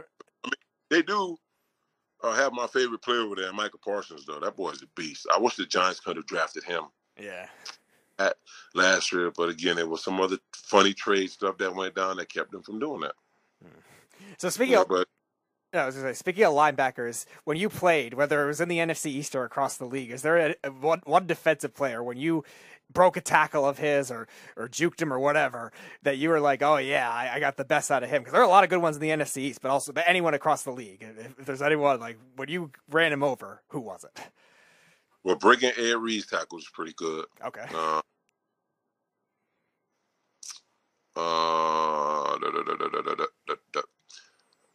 Yeah, outside the NFC East, I would have to say Ed.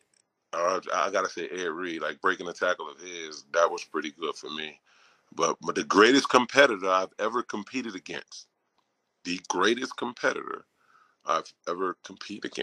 was Brian Dawkins. Mm-hmm. Hands down. I didn't say he was the best player. I said he was the greatest competitor. That's a big difference. He's going to be there in the end. He's going to emotionally lead his team there. He's going to physically put his body on the line for his team, and he's going to be there. Like, in the end, did they have better safeties than Dalk? Probably so, but they didn't have no better safeties than Dawkins playing the run. They might have been able to cover a little bit better than Dalk, but as far as coming down and playing the run, the boy was there. It was the greatest competitor I faced. Easy. As everybody knows, we are talking to Giants two-time Super Bowl champion running back Brandon Jacobs. When you won your first Super Bowl in 2007, and really the way you did it, and I remember, if I haven't mistaken, if you remember it as much as I do, that was the year that you played the Jets in 2007. It was at I think it was Christmas Eve. It was, and I think that was the second. Oh, it was the second one. I'm sorry, the 2011. Yeah, that was. Go ahead. Yeah, that was the Super Bowl. So I'm sorry. So 2011, I was at that game, and the Jets were playing pretty good football, and I remember that Victor Cruz touchdown that really changed the game, really changed the emotion of the game. And then all of a sudden, after that game, the Giants started playing good football. They got into, I think they played the Patriots the final game, and then you guys got into the playoffs and completely dominated from one game to the next game to the next game. What were your thoughts that year when you beat the Jets? At Christmas Eve, was that the game that really changed everything for you guys?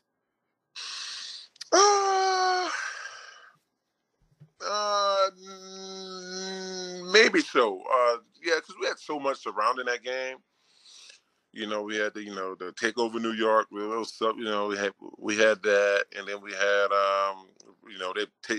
they're taking all our accomplishments down off the wall because it was actually their home game. But they didn't know their lease was up that game, so. They had to pay the lease, and I don't think they made the payment, so we kicked them out of the stadium. But they tried to cover up our Super Bowls, and it was actually our locker room on our side. It had nothing to do with them even seeing the trophies and the Super Bowl stuff up there. Nothing to do with them. They were just being assholes and trying to really abuse their authority because it was their home game. But we politely took their little curtain down and politely laid it on the ground and went out there and kicked their ass. Thank you, Brandon. Thank you. I'm a Jet fan, so you make me feel so much more happier having you on the show. I love you, man. You guys won the NFC Championship game like the year before that. So I do. Listen, Brandon, I would agree with you because I remember that game. I was at that game, and I remember what the Jets were bragging about. And if you're gonna, and I've said this to Rex Ryan. I've talked to Rex Ryan about that game, and I said if you're gonna do the things that you did before the game, you either put up or shut up. And the Giants pretty much laid the smack down on you, and he admitted it. He said it. He's especially in the second half, he was outcoached by Tom Coughlin. And that's why Tom Coughlin, in his words, is one of the greatest coaches of all time because the guy, Rex Ryan, one of the best defensive minds of all time. People say it to this day. But Tom Coughlin always had the best of Rex, always. And he said it. Tom Coughlin was just that much smarter than he was. Tom Coughlin will have you prepared to fight a war. Tom, if the NFL was fought with guns and hand grenades, the Giants would be undefeated. And that man will have you ready, and he always had some highly ranked military guy come talk to us every week. Every other week, you have a guy in there that has been on the front line or something in the military to tell us about their story and how football compares to fighting and supporting one another. And it was just great that he always had those kind of people around. Like the guy had us prepared to play football. I can't lie about that. Great. He had us super prepared, and he made sure we knew everything about our opponent. So I know last time we had you on the show, you were talking about the running back, the stories with that. How about a teammate that's maybe more under the radar too?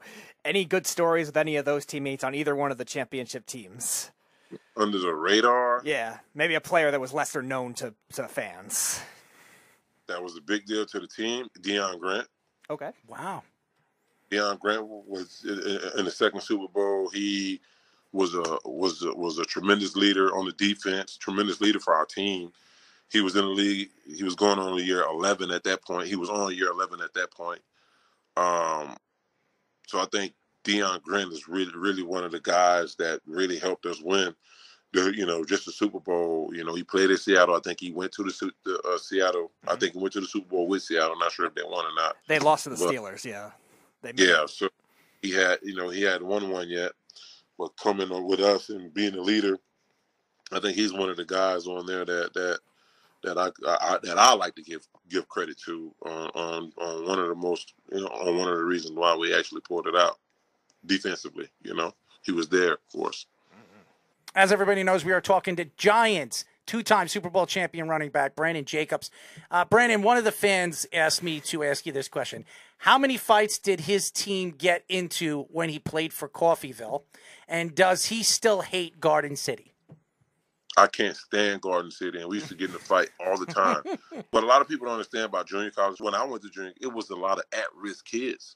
You got at-risk kids going to one school and competing for a spot, 12 out-of-state spots on a team of 55, right? So you get all these kids coming from these different hoods that just wasn't eligible to go to Division I or was just bad as hell. That's really what it was. I can't stand Garden City, and when you played, it's the same thing. You got a bunch of at-risk kids that's out there playing against each other, and big fight break out every week. But I can't stand Garden City. Their mascot was the Bronco Busters. What the hell is a Bronco Buster? We've seen a lot now with Eli Manning more off the field than we did with the Manning Cast this year on the Monday Night Football. Have you heard any of that? And if so, what does that show about his personality? And do you have anything about his personality that maybe a lot of fans wouldn't know? Man, I'm glad they ended up giving him that show, and I'm glad Eli ended up accepting it because people could really see his real personality. Like that's Eli's personality. That's it. He's a jokester. He's gonna prank you. He's gonna do stuff like that. He's just not this real loud and obnoxious guy. It's just not him. Like that was me. So it just wasn't him. So I'm actually glad they had the opportunity to do that show so people could really see his real personality. What we saw in the locker room every day. Brandon, your son in 2025 he took the offer from K-State.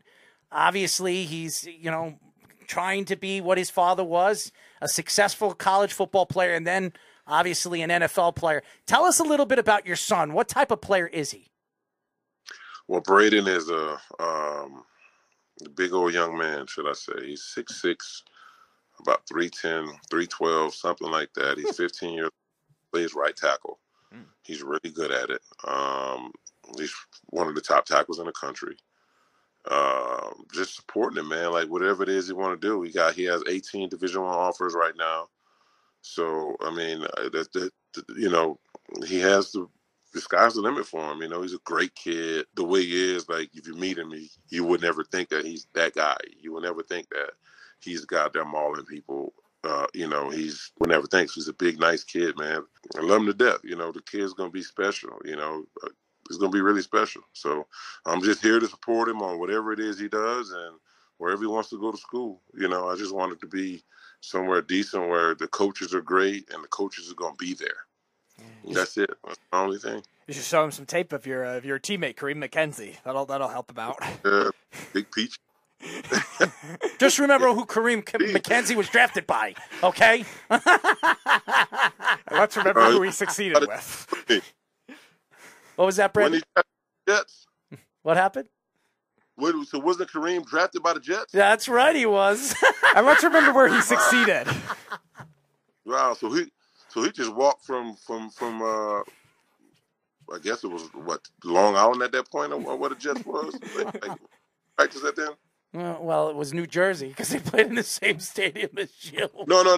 I know that, but I'm saying at that time, the Jets didn't have the facility in Florham Park, did they? Yes, no, they didn't. So he just came on right from over there and became an instant winner. Look at that. There you go. All right, Brandon. Stop it. Stop slicing it, Dyson. Winner. My New York Jets. I'm tired of this. We get Giants on this show all the time, and they like just slipping it in. They know They know I'm a Jet fan. Everybody knows I'm a Jet fan. So every single Giant we've had on this show, every one of them, they like to crack jokes. They like, you know what? I'm going to throw you a curveball, Mr. Marks. And why not? Brandon Jacobs throwing another one. Oh, he lived in Long Island. So let me ask you a question. Go ahead, hit me. So what was it like growing up, liking the Jets, and never, ever having an opportunity to cheer for them at the height of life? You know, everybody asks me that question, and what made you want to be a Jet fan? And it's so funny that people ask me that. I was 6 years old, and I watched my first football game. I actually knew what football was. I was watching my first football game, and it was a Jet game, and I remember it very, very closely. I'm pretty sure they were playing the Houston Texans, I think it was. Or Houston Oilers. I'm sorry. It was the Houston Oilers. When you were a kid. It was the Houston Oilers. And I remember that game, and the Jets won that game. And for some reason, I love the green and white. And all my friends growing up were all Giant fans. And for some reason, I just liked the underdog. It was always the Jets were the underdog every single year because they never won, and I just wanted to root for the underdog, and they've been the underdog ever since then. So people ask me, what was it like being a Jet fan when I never got to experience them even playing in a Super Bowl?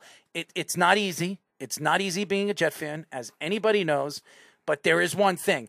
A Jet fan is a dedicated fan. They have always stuck by their teams. Nobody's going to turn on their team. They believe in their team. They're not Cowboy fans where they think every year is our year. We're just hoping one year will be our year. So it hasn't come, and hopefully one of these years we'll have the experience and the time to see the Jets make it to the Super Bowl and actually have a chance to win one.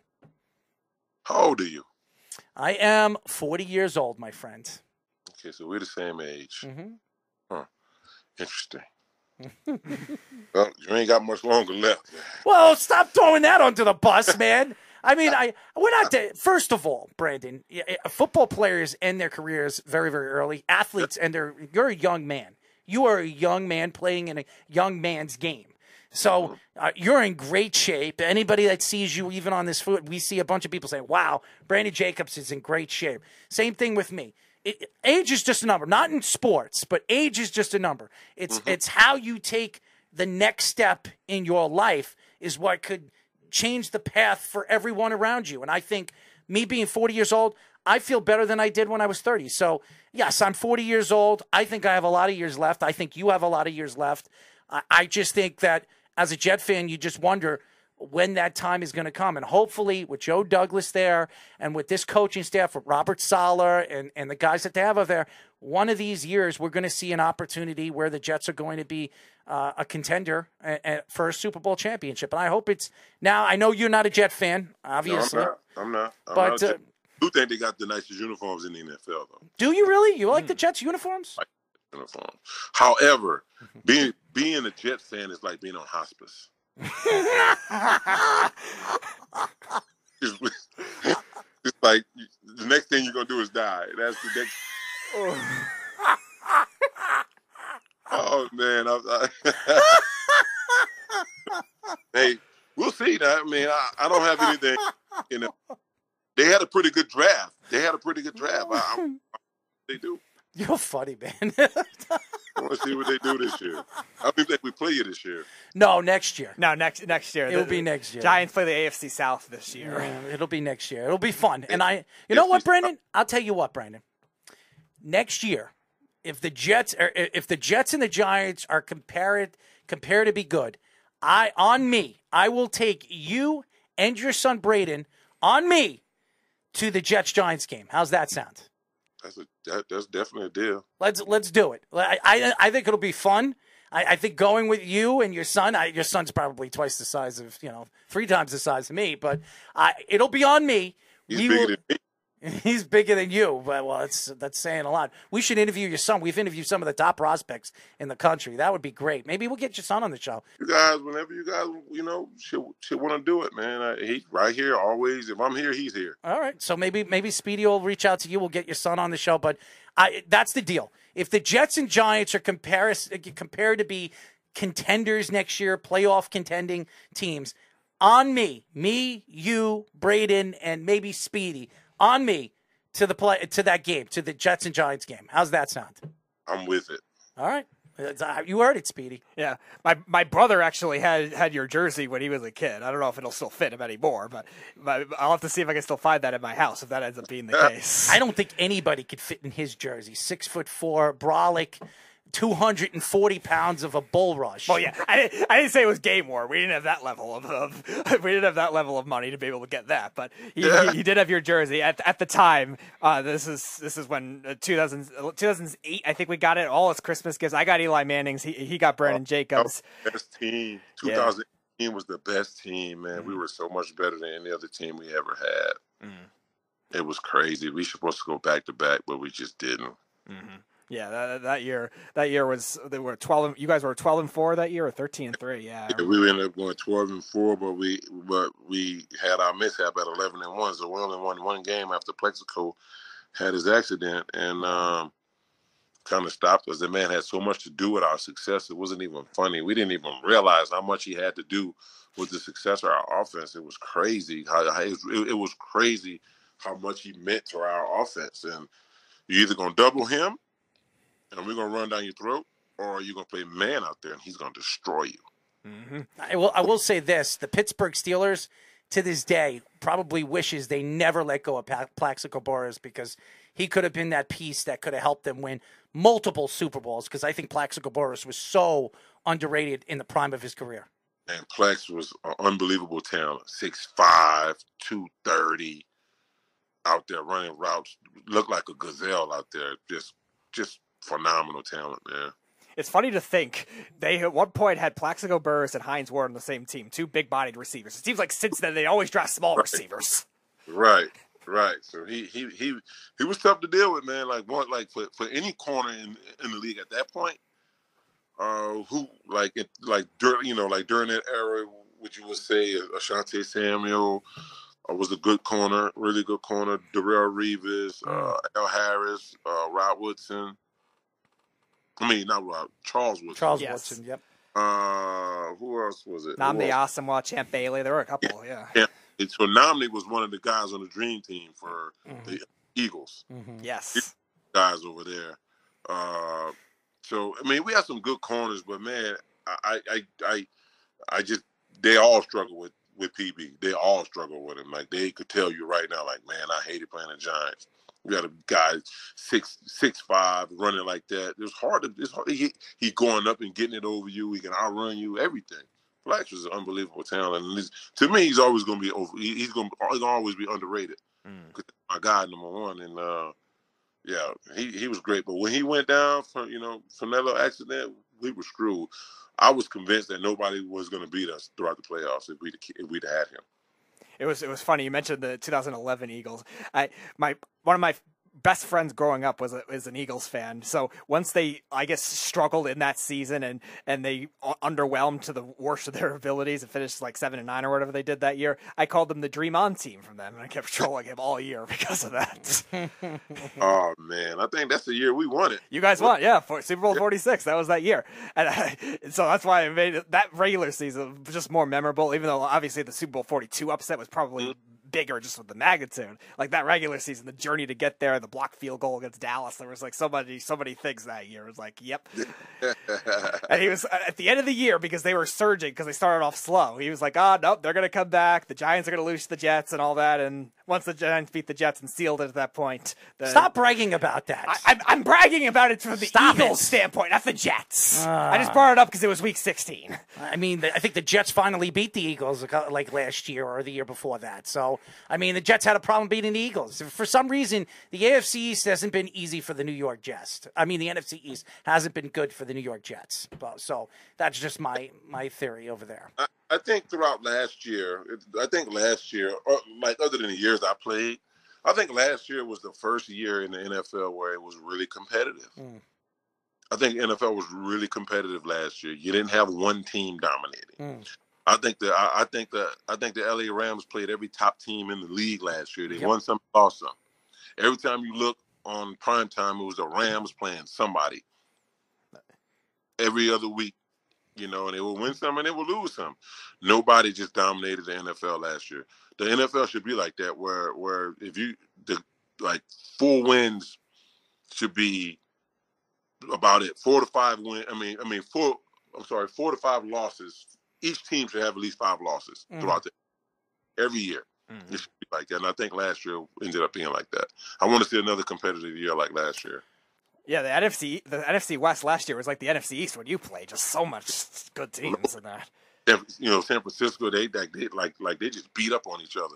I think Arizona went to a point where they was the number 1 team like in the league. Yeah, they were the last undefeated team. Division play got busted up by the Rams in San Francisco. They went beat the Rams. I'm like, boy, this is some good football. They swept the Rams in the regular season, and then they lost to them in the NFC Championship. They swept in the regular season, and then you never knew, you know, which was going to get out of Seattle. Seattle can show up and be the best team in the league. You know, Seattle swept the Niners, and then the Niners swept the Rams. It was really competitive on the West Coast last year. So man, I'm really looking forward to see, you know what this 2022 season has for us. I'm really looking forward to it. One more question for us before we let you go, because we really appreciate you joining us as long as you have. Who was the biggest talker on the field that you remember when you played the game?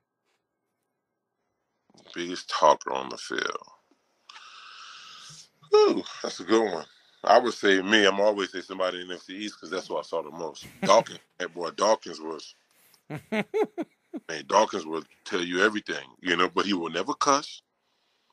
He will never curse. He will never do any of that. It wouldn't be real. We always on you, always in your face, always had something to say. So he was probably the biggest trash talker. You know, he's probably the trash talker we had in our division anyway. We had Taba Ali on. And I forget who he said, because I asked him the same question. And Taba and me became really, really good friends. And we talk. He's in New Jersey right now. Shout out to Taba Ali. Dan Thomas from like Teaneck or something like that. Yeah, he's in New Jersey right now. He told me he hurt something. His leg started, his knee started giving out on him recently. We follow each other on Snapchat, and he told me, because we were going to meet up, and he told me he hasn't been feeling very well. He wanted me to come and see him when he came out here. He's been out here for a month, and he's going back to KC, but Taba actually is rapping and doing all the stuff right now and producing. He's doing a great job. He's a hardworking, dedicated person in the industry, and I one of these days somebody's going to give him an opportunity to really shine as well as he did in football. But he was telling me that, you know, I think he said Walter Jones. I think was it Walter Jones? I think so. Yeah. Yeah, Taba was telling us a little bit about his career and some of the guys, and we did mention you, and he told me that boy can hit. And you know, Taba is like I said, very well respected around the league, and very smart and dedicated person to what he is doing off the field, and very dedicated in trying to help the sport grow. So shout out to Taba. Good guy, man. He's a good guy. You know, I played against him a couple of times, and we used to have this play called 136 and 137 knockdown, where I would go to the edge on 3-step drop. And the line would slide away from the end, and it'll be me and the end like one-on-one. So we had, you know, we definitely collided a few times. But, man, phenomenal talent, you know. I'm talking about giving tackles hell. Fast off the edge, strong. Like he was – I think he's probably one of the most underrated players of my era as well. Yeah, I think they definitely underrated. There's no question.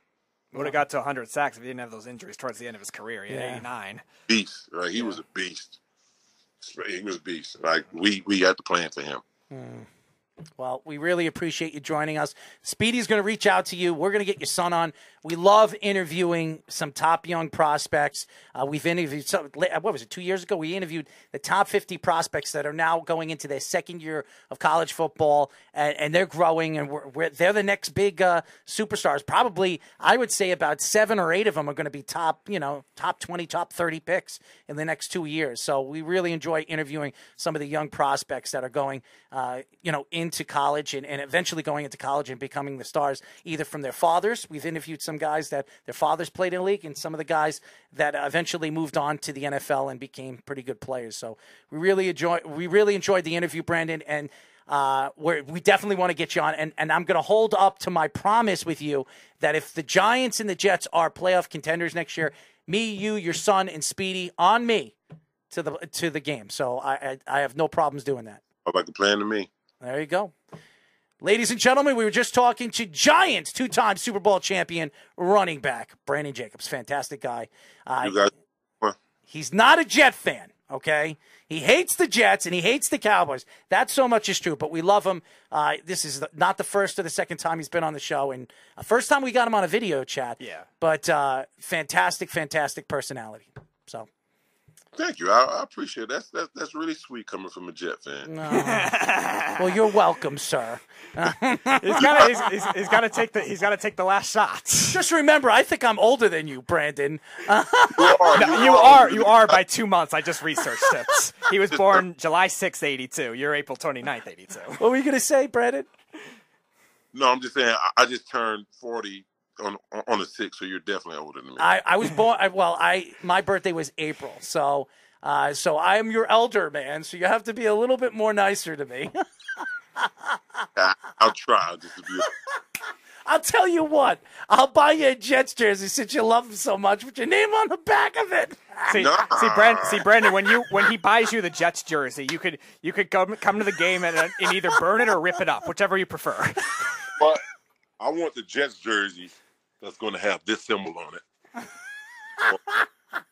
Oh, you'll have to Photoshop that. I'll tell you what. Speedy, you got jokes? You got jokes. Oh, man. Well, I'll tell you what. When they do win that Super Bowl, whenever that happens, I'll be sure to send you one. I want it. And I'll sign it for you. No, actually, I want that jersey, and then I want Ryan on the back of it for Coach for Rex Ryan. Oh God, please. He'll probably get a tattoo of something. Please. I mean, as much as I love Coach Ryan and I have a lot of respect for him, I have no idea for some reason he liked to sprout his big mouth and it caused us tremendous amount of trouble, not only in the newspapers but throughout the league, which called us a clown organization. You don't see Saleh doing that, and that's why I respect Robert Saleh more than anything. But he gave bulletin board material that teams took personal. Guys took it personal when kind of like Michael Jordan always said, which is personal to me. So kind of what he would do, like, man, that's really personal. He really feel like that. Wow. Yeah. So I like Coach Ryan. He's a good dude. We had our little run in, but talked to him after that. He told me he told me thank me. I said, well, what are you thanking me for? I was with San Fran that 1 year we went to Cam down to play the Jets. And he was like, thank you. Like, what are you thanking me for? Because of you, I lost weight. I'm like, oh, all right, I got you. By the way, one of our fans in the comments section also says, I've got the first $1,000 of NIL money if your son Braden goes to Boston College. Goes to Boston College. So we got that deal already then. So we got some NIL. $1,000. He needs more than that, man. Come on. We need more than that. Maybe 100,000. Jeff's got to give him 100,000. That sounds a little bit better. Yeah. Well, I can tell you this: he's smart enough to get in. That's all I care about. He's smart enough to get into Boston College. Well, I could tell you this. Thank God the players are starting to make some money. They should have been doing that a long time ago. And I think it's wrong the way the NCAA, when you're using these guys' names and these guys are top prospects and they're only playing a few years, they're not even finishing their college degree, and they're helping your team get a play in those bowl games where you're making an extra $10 or $12 million that's helping and opening opportunities for you to open up new libraries and new things that for your school. These players should have been making money a long, long time ago. So, well, they still aren't paid by the university, so they still keep all of their money coming from the local businesses in those towns where the schools are. Now of course it's worked by the schools, but the schools aren't giving any of these kids. They aren't giving any money to the kids. It's not, so you have a local business in the area, right, that's going to pay a kid $500,000 or whatever it is. That's how it goes, man. So the school's still getting off pretty good. Good. Braden will be taking care of you soon, Mr. Jacobs. Hey, man. Well, I'm still good for a good bit. I still should be good. I should make it to retirement. You're not retired yet? What are you doing over there? No, man, I should make it to where I get my retirement. I got you. Well, it doesn't hurt having a 6'6", almost 300-pound youngster who's 15 years old and looking to really spark his name up for not only for what his father has done, but for what he could do in the future. So we really appreciate you joining us, and we'll get Braden on the show as well, and we'll talk to you soon, my friend. Guys, thanks for having me. Absolutely. Brandon Jacobs, ladies and gentlemen. Fantastic. Oh, yeah. When we come back, ladies and gentlemen, I want to get into this Juan Soto situation because it seems like a lot of people think it's the Yankees and the Mets. First of all, he's not getting traded to the Mets. I cannot see the Nationals at any kind of way trading one of the best players in the league to the Mets. The Yankees either. The Yankees aren't going to pay Aaron Judge. Why would they pay Juan Soto? Okay, it doesn't make any sense. But when we come back, what are the Nationals going to do?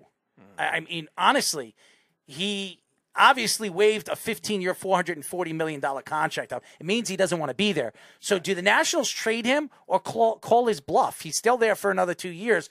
Call his bluff and make him weigh out that contract like other teams have done over the years with other players. When we come back, we'll get into this whole Juan Soto situation. It seems like it is the biggest story in baseball. When we come back here on the Sports Lamas. You're listening to the Worldwide Sports Radio Network. This is the Sports Loudmouths.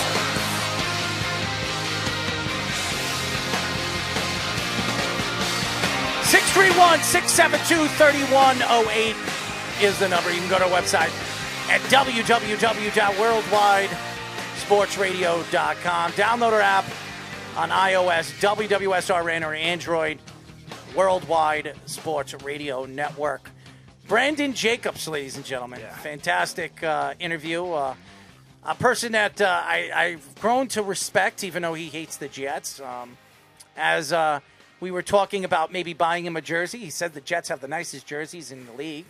But he needs one with a Super Bowl patch. All right, so if the Jets win the Super Bowl, I'll be sure to get him one, and I'll sign it for him. So just to say, there's your Super Bowl patch, buddy. But I really appreciate him giving us the time. I know he's a busy guy. As you heard, his son, who's 6'6", I think he said 280. I think he was.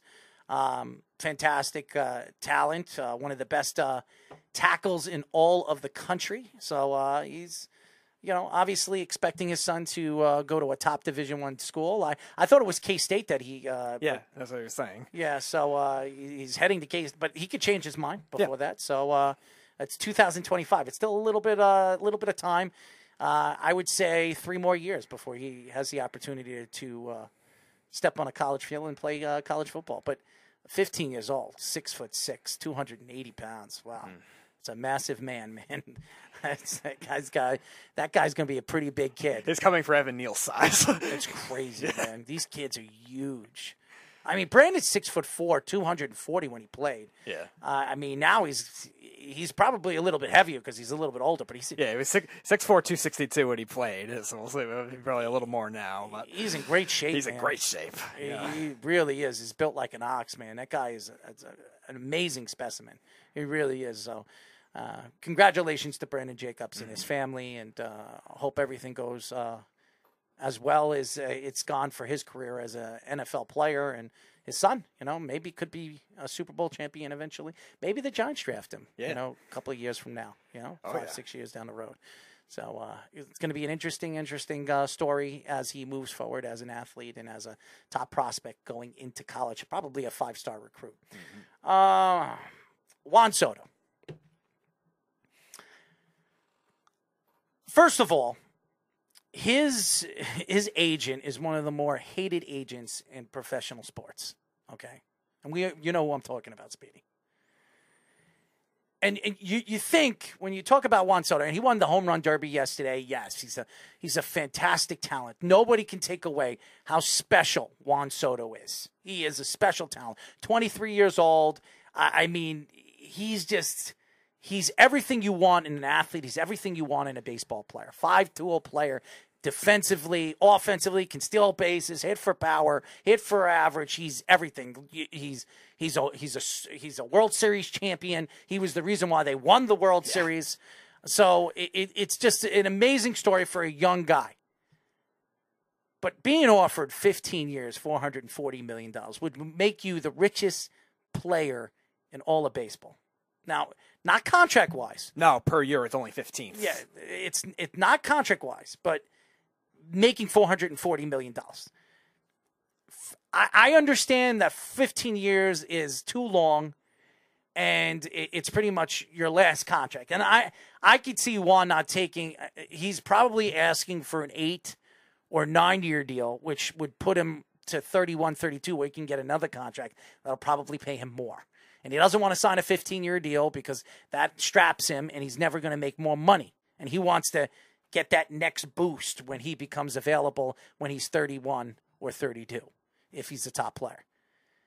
But man, oh man, turning down a $440 million contract when you don't even know if you're going to stay healthy, you don't know if your knee's going to snap, you don't know if your elbow's going to snap. Ask the Dark Knight. Ask him when he had the opportunity to sign $130 million contract from the Mets, why he should have taken that contract. There are many different players in history that totally bet on themselves and failed. Now, Aaron Judge bet on himself, and he is going to make himself a lot of money this offseason. Obviously, he's tied Roger Maris's home run record at the All-Star break. He could break Roger Maris's record. Yes, Roger Maris's record, because a lot of people aren't giving Barry Bonds or Mark McGwire or Sammy Sosa any credit for what they did because they did steroids. But this contract, I know, you know what I would have went? I would have went to the Nationals and said, listen, I'll take a 10-year deal worth $400 million. Right. I'll give you 10 years, 10 good years. I'll be 33, and then we'll talk about an extension after that. But I'll tell you this right now. If he does get traded, a team's going to have to trade away at least 2 or 3 players ready to play now in the majors. One star that is in the majors. Like, here's the thing. Rodriguez, you saw what he did last year in the home run derby, yesterday in the home run derby. Yes. He is a great player. He's a top prospect. If you were to trade for a guy like Soto, you're going to have to add him, including, he's just one of maybe 2 other pieces and, young players right now in your farm system that you would have to land to get Soto. Yeah, if Seattle's any shot, it starts with him and Logan Gilbert, who's a Cy Young candidate this year. That's going to be the starting price. You need a lot more than that. And Jeff is saying Uncle Stevie will break the bank. He is still under contract for another 2 years after this year. There is no way the Nationals are trading him to the Mets. There's no way. There's not a chance in hell that the Mets are going to get him.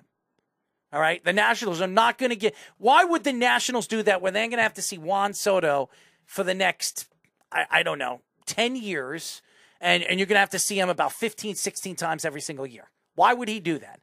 Why would the organization, why would the GM do that?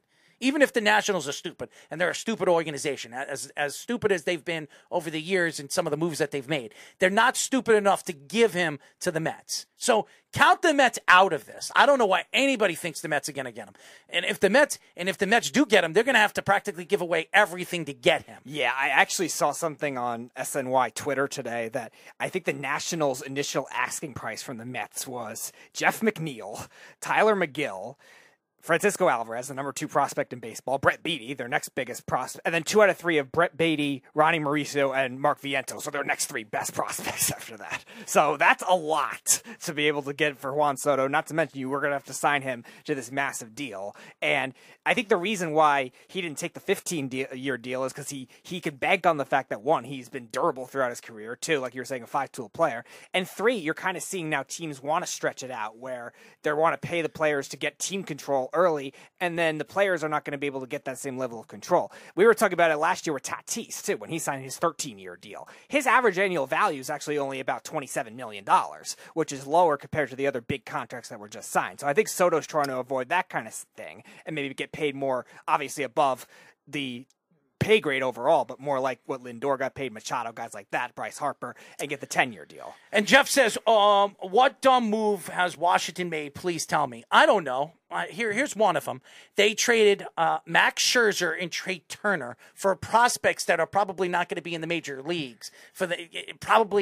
Hey, don't slander my man. Okay, Gray. They gave arguably one of the best shortstops and one of the best pitchers in baseball for nothing. Okay, that's a stupid move. Okay, so Jeff, you make it seem like we don't know what we're talking about, and you know more than us. Don't slander my man, Josiah Gray. Okay, though. I can name a bunch of moves that they've made. How about this? Giving Steven Strasburg the extension they gave him, and the man can't stay healthy. How's that? And Ryan Zimmerman before that. How about that? That's not a stupid move?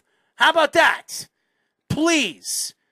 Why? Because the Nationals won a World Series? Yeah, they won a World Series by doing a lot of the opposite things you see World Series teams do. They made it work. They were a great underdog, probably the greatest underdogs. Don't put them through until I'm done with this. Yeah, but yeah, to say that it was all based on team development is not the case. The Nationals have made a tremendous amount of dumb moves. Yeah.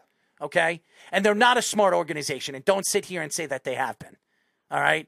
And I cannot see that organization, as stupid as they are, to trade away arguably one of the top 3 players in the league to a divisional team where you're going to have to see them 16 games every single year, morning, noon, and night for the next 10 years. It's not going to happen. Put him through. All right. Jeff, you're on. Look, you might have a point with Trey Turner, but they were losing Scherzer anyway, so they traded him for what they could get. Like, that just is what it is. And they've made other smart moves. Letting Anthony Rendon walk, terrific move. Terrific move. Anthony Rendon might as well be the Beav. He's a broken down bucket of bones at this point. Well, he's always injury prone, so everyone could have seen that coming. Right. It's not like they're the Browns that just, make terrible moves over and over and over again, right? They're not one of these franchises that's done that. They have a budget. They've stuck to it. They had a number in mind for some of these guys. And when they go, no, we want more, they go, fine, well, we're not signing you. And it's worked out for them. And the one guy that they paid in Strasburg, they paid and then won a World Series. Everyone on the planet would consider that a good move by paying a guy where it pays off when you win a World Series. I think they paid him after they won the World Series. They did. The decision was him or Rendon at the time. After they won the World Series. And they chose Strasburg, which I thought was the right move at the time. But again, either way, they're both hurt right now. So the guy can't stay healthy. And neither can Rendon. It's the same problem. I mean, I like Steven. Rendon's been worse. At least Strasburg somewhat played. Rendon's been way worse. How many games has he played now in 2 years? I think a combined 60 or something. If you look at Steven Strasburg's record since the World Series, it's not good. Okay, and to give him the money that he got, and he's a fantastic player. Still a better move than keeping Rendon. If the choice is Strasburg or Rendon, who's been better? Strasburg. And you make a little bit. You make fun of the whole Patrick Corbin thing. What has Patrick Corbin done? What's he done? He's been a streaky pitcher all the time. Yeah, you know what his record is right now? 4-12. Oh, yeah, okay, 5.87 ERA, and he's making how much money? I'm sorry, almost $30 million a year. Had a bad year last year too. Okay, so to sit here and say that this is a smart organization, they're not, and they're not trading him. Sometimes they can, people will just pay a guy just to move him and get assets. And I'm the first person. With the Rangers. I'm the first person to apologize to think that Patrick Corbin was that good of a pitcher, because if you look at what he's done in the last 2 years, he's horrible. Okay, That's right. Famed New Yorker. Oh, he ate at a restaurant one time. He's coming to New York. Patrick Corbin. That same Patrick Corbin. Yeah, you're not saying that about Mitchell, and he's on his way to the Knicks. He's not there yet. No, but he will be. He will be. Yeah, he might be. But you know what's funny? This is what you've always done. We talked about this, and I have the text messages too. Mm-hmm. You've played both sides of this. You said, "Oh, he's coming to New York." And the next minute you were like, "Because Danny Ainge." No, I didn't say I was sad. I said I believe now he's not going because they traded Rudy Gobert, and that Danny Ainge said multiple times he's not trading him. And you know what he probably said? You know what Mitchell said? Donovan Mitchell probably told him, "I don't want to be here. You better trade me, or I'm not playing." He probably did, but you've played both sides of it now. So And you've played no both matter sides what, of you were right. many arguments, okay? No, So please. I'm on the side that he's not going there. I've never switched sides. You've switched sides in this. Not going where? To Twice. the Knicks? Yeah, you were originally, he's definitely going, so I'm at a restaurant. And then the next week it was, he's not going, they're trading Gobert, this thing. And then next week you were like, the parade's back on, we're getting Donovan Mitchell. There was no parades, first of all. All I said, again, that's I'm going to right, go back. reservations for As soon dinner as he with Daniel became available, as soon as he became available after Danny Ainge says he's taking calls, who did everybody say he was going to? The Knicks. Okay? So please, Jeff, don't sit here and say the things. The only reason why it's still sitting right now and it's waiting is because they want as many first-round draft picks as they can get from the Knicks. And the Knicks are not budging off of 5. All of that is absolutely true. But did you flip-flop? What do you mean flip-flop? All I said, I didn't say he was going anywhere else. I didn't say, Jeff, all I said, and again, I'm going to go back to what I said. All I said is he's not going anywhere but the Knicks. And then I said, after Danny Ainge came out and said it, that he's going nowhere. That's the only reason why I took back. I didn't jump anything. All I said was what Danny Ainge said. And then Danny Ainge opened it up again. I said he's going to the Knicks. And I'm going to say it again. He's going to the Knicks. He could. He very well could. He's got a lot of ties there. Isn't his dad like work for the Mets or something? Is he executive with the Mets? He is. He's in the front office. He's in the front office with the Mets. He got the job after Uncle Stevie bought the team. So, and he's Uncle been Stevie, he's a genius. He's going to end up with Soto. But I'll tell you this: for the money that Soto wants, who else would give him that money but Uncle Stevie? Oh, I'm telling you right now, there are about 4 other teams that'll be interested in giving him that money. 4 other teams. Texas, a lot of people believe, are the lead team to get him. I've also heard the Padres and the Giants, too. I heard Texas is the lead team to get him. They didn't even spend anywhere close to the money they wanted to spend in the offseason. They paid Simeon and they paid Seager the money they wanted to spend. They wanted to spend at least another $50 million last year. So, do I think that they're going to go after him? I absolutely believe, and they have a very good farm system, the Texas Rangers. So, if they want him, they'll get him. He's asking $500 He'll get million, it. First of all, the Texas Ranger owner is a very rich man. They're notoriously big spenders. Whether they're smart or not is another question, but they've always been top 10 payroll when they've gotten good. You know, the other thing that strikes me as funny too is everyone's focusing on the $440 million. We offer him $400. It's the 15 years. Right, but that's the other part to it is you're basically offering him $29 million a year when top players are getting $40 million.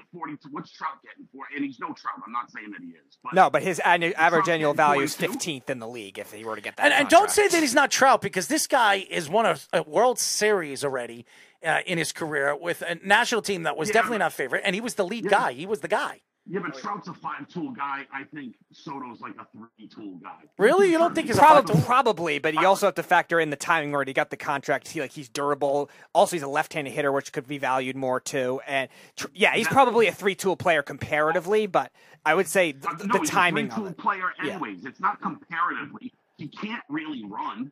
Right? That's not. I wouldn't say he's that bad. No, he's not great. He's not. He's probably average speed, and the defense is good, not great. That's one of the tools. When you talk about a 5-tool player, those are the fucking things. No, that's fair. That's fair. I think that really run. The timing of the contract, though, might still get him that money, though, just because of that. Well, and he's durable too. Trout has had his injury issues. Well, and I'm not comparing him to Trout as far as who's faster. No, not skill wise either. No, the rest of the league, he's slow compared to the rest of the league. Well, his strength isn't stealing bases, but he doesn't have so he can't run, and he doesn't really have all that great of an arm. Here's what it is. Mike Trout hasn't been durable. This guy has been. He's a durable player. Well, let's also be fair. Soto's 4 years younger than Trout. How old's Trout? Trout's 28 now. Yeah. Right, so he's 4 years older than the kid. Right, but even so, when Trout 5 years old, actually. When Trout got this contract, he also was coming off a couple injury-riddled seasons. Now, most of them came later on. Actually, he's 30. He actually turned 30 recently. So most of them came after the contract, but there were a couple still before that. Soto really hasn't had any glimpse of injury issues, so that could factor in. That's you're saying, Jeff, too. Best availability is availability. That'll help his leverage. I totally agree. And you're right. Being a left-handed hitter may help his value for sure. But if we're being honest, He's not a 5-tool guy. He can't really run. Don't say, oh, well, it's not his strong suit, stealing bases. No. Well, it's not valued as much anymore, so they're not going to factor that in. Right, and he also can't throw. He doesn't have that good of an arm. No, he's not like a raw, great defensive player. He's not awful, but he's not great, yeah. Right, so he's really like a two-tool player. That's it. He can hit for average, he can hit for power, and that's about it. And here's the thing. Everybody keeps bringing up the Padres, and they have some good players. They're going to have to give away one of those good players. Oh, yeah, they're going to have to give up plenty. I mean, they're going to have to give up the shortstop kid. I mean, they might have to. I mean, because... I don't know if it'll get that high. Why not? I mean, the asking price, if you're going to compare it to the Mets, I think there's going to be, because the Nationals are rebuilding. People are putting Juan Soto as a top 4 player in the league. Of course. Okay. But the Nationals are also rebuilding, so Tatis might force his way out, too, if that's the case. He's not going to go to the Nationals. I feel like when we talk about top players in the league, people only generally refer to that as just being a hitter. That's how people refer to it, because I would argue with you, there's a bunch more players better than Juan Soto, right? You could, like, put Mookie Betts in there. I would say Mookie Betts is more valuable. He's going to chase down far more balls and catch more balls in the outfield than Juan Soto ever could. Well, again, Mookie Betts so far has had a better career, but Mookie Betts is a lot older. We don't know what Juan Soto already has Mookie a championship. Betts is really young. No, Mookie Betts is like 27, 28 years old. 29, yeah. Juan Soto's 23. He just turned 23. He's a kid. He already won a World Series. I understand that, but I'm just talking about like as a complete player, a total player. Right now, yes. Right now, he's a better player. Right now, he's a better player. Right, but even I don't think Mookie Betts is a better like power hitter or anything like that. But defense matters too. If you're weak defensively, what does it matter if you can hit? I think it's also the age factor, durability factor comparatively. Now, Betts didn't have the same level as Trout comparatively, but still, Soto still has had better durability than any other young star we've seen in a long time, too. All the other young players that have come up recently that have been like these flashy names, most of them have had some level of injury. And nobody's taking a shot at Mookie Betts. We all know how talented he is. He's won an MVP. No, I didn't take it as you were taking a shot as Mookie Betts. I'm just saying, like, I think defense matters when you're in the calculation of who's a better player. I would make an argument Alex Bregman's a better player than Juan Soto. I don't think. I don't know. I see. He's had a couple bad years in a row. He's not better than Juan Soto. He's been terrific defensively, trying to hit a ball past third base. Yeah, but he's not better than Juan Soto. Come on, man. He bats 300 every year and hits 25 home runs. Not recently. His numbers haven't been as good in the last couple years. The better this year, yes, but still, I would say his value defensively is definitely more, but not in terms of a contact hitter or anything else that Juan Soto has brought comparatively. This year, 238, 11 home runs, 46 RBIs. It's not bad, but it's not great. Like, I wouldn't say that. No, right, but he also brings something to the table defensively. He's an elite defender. Last year, 91 games. Yeah, so he was hurt for a little bit. Batted .270 with 12 home runs, 55 RBIs. I guess that's okay, but it's good. But again, I don't know if it's ever at Soto's level either. But also with elite defense, because you're only comparing offense. Now, how much better is Alex Bregman than Juan Soto at defense? I would say it's a good gap, but Soto also has the lowest chase rate, which is hard to factor in for a lot of these heavy strikeout young players. Now, even some of the top players have had strikeout issues coming into the league. The best young prospects that have come up, too, that have already blossomed. Soto hasn't had that issue either. And I would say Soto's defense is not as bad as you make it out to be. The guy hasn't even, Jeff, this guy hasn't even hit his prime yet, okay? I fully understand that, but also look at Juan Soto's build. What's to say he doesn't turn into a fat slug? Look at Juan Soto's build. The guy is brolic. I mean, the guy's in fantastic shape. Wait till his metabolism slows down again. All right. Well, let's not. We thought that about Albert Pujols. Did he change? How much value is he going to have if he gets fat like Miguel Cabrera did? Dude, and then he's only a he is not Miguel Cabrera. Miguel Cabrera only had those problems later in his career when he had injuries. It had nothing to do with. And he had a thyroid problem. That's why he got heavy. Miguel Cabrera's first DL stint of his career was in 2017. Like, he was durable for 15, 16 years up until that point. I'm telling you, guys that big that run around. Look at Zion. Guys that big that run around. doesn't end good for them. But they don't have to do the stuff that a basketball player Juan would. Soto is If they want 6'2". Juan Soto to last, they're going to have to move him to first base. Juan Soto is 6'2", 215 pounds. I mean, for a 6'2" guy, that's light, dude. That's, I mean, if they want him to last, they're going to have to move him to first base. No running around the outfield. whatever the case is, the guy is a baby, man. And is he going to get that kind of money? Yes, there are going to be teams, and it's not the Mets could give it to him, but the Texas Rangers could give it to him. There are quite a few teams. If the Yankees want him, they could pay him. I know the Yankees aren't going to go after him. It's either Aaron Judge or nobody. I can't see them just saying, you know, I would love to see him to go after Juan Soto. I don't think it's possible. And by the way, honestly, if you were to ask me who would I want on my team right now, I would take the guy that's been one of the faces of baseball, and that's Aaron Judge, and he is a 5-tool player. So, but no, he definitely is. But would you not? For me, I would, right? But would you not give up Aaron Judge for Juan Soto? Absolutely. How short it is in right because of age. Because of age. Age, the injury thing. Judge has not been fully healthy. He's been great this year, and he's been great for a long time, but he has gotten hurt a bit. Mm-hmm. It's age. Aaron Judge was 26, and he was 23, and you had a chance to get one. I would not trade Aaron Judge. I wouldn't. I would not do it.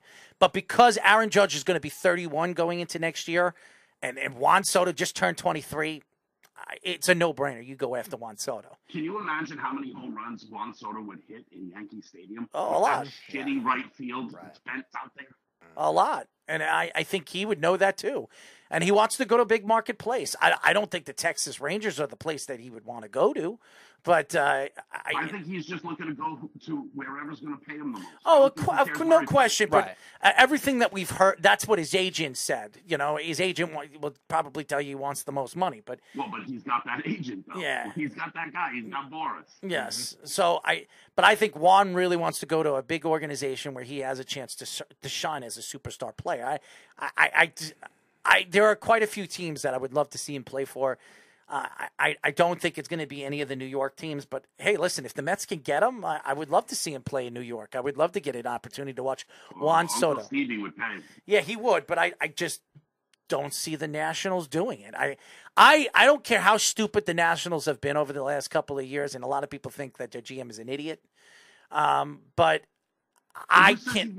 There's a lot of people say, dude, when I watch the Baseball Network, they all laugh at him. What's his name again? Mike Rizzo. Mike Rizzo. They make fun of him all the time. The only reason why he still has a job because he's affordable. Not only that, there were a couple bad moves that held certain Nationals teams back too over the years too. How many years have they had bad bullpens forever too? And that was a lot of it was him. And we have an inside guy, trust me, Charlie Slows, who has been a voice of their organization for a very long time. He tells me all the time. The only reason why Rizzo has a job is mainly because he has a good relationship with the ownership. That's it. As far as he's an idiot.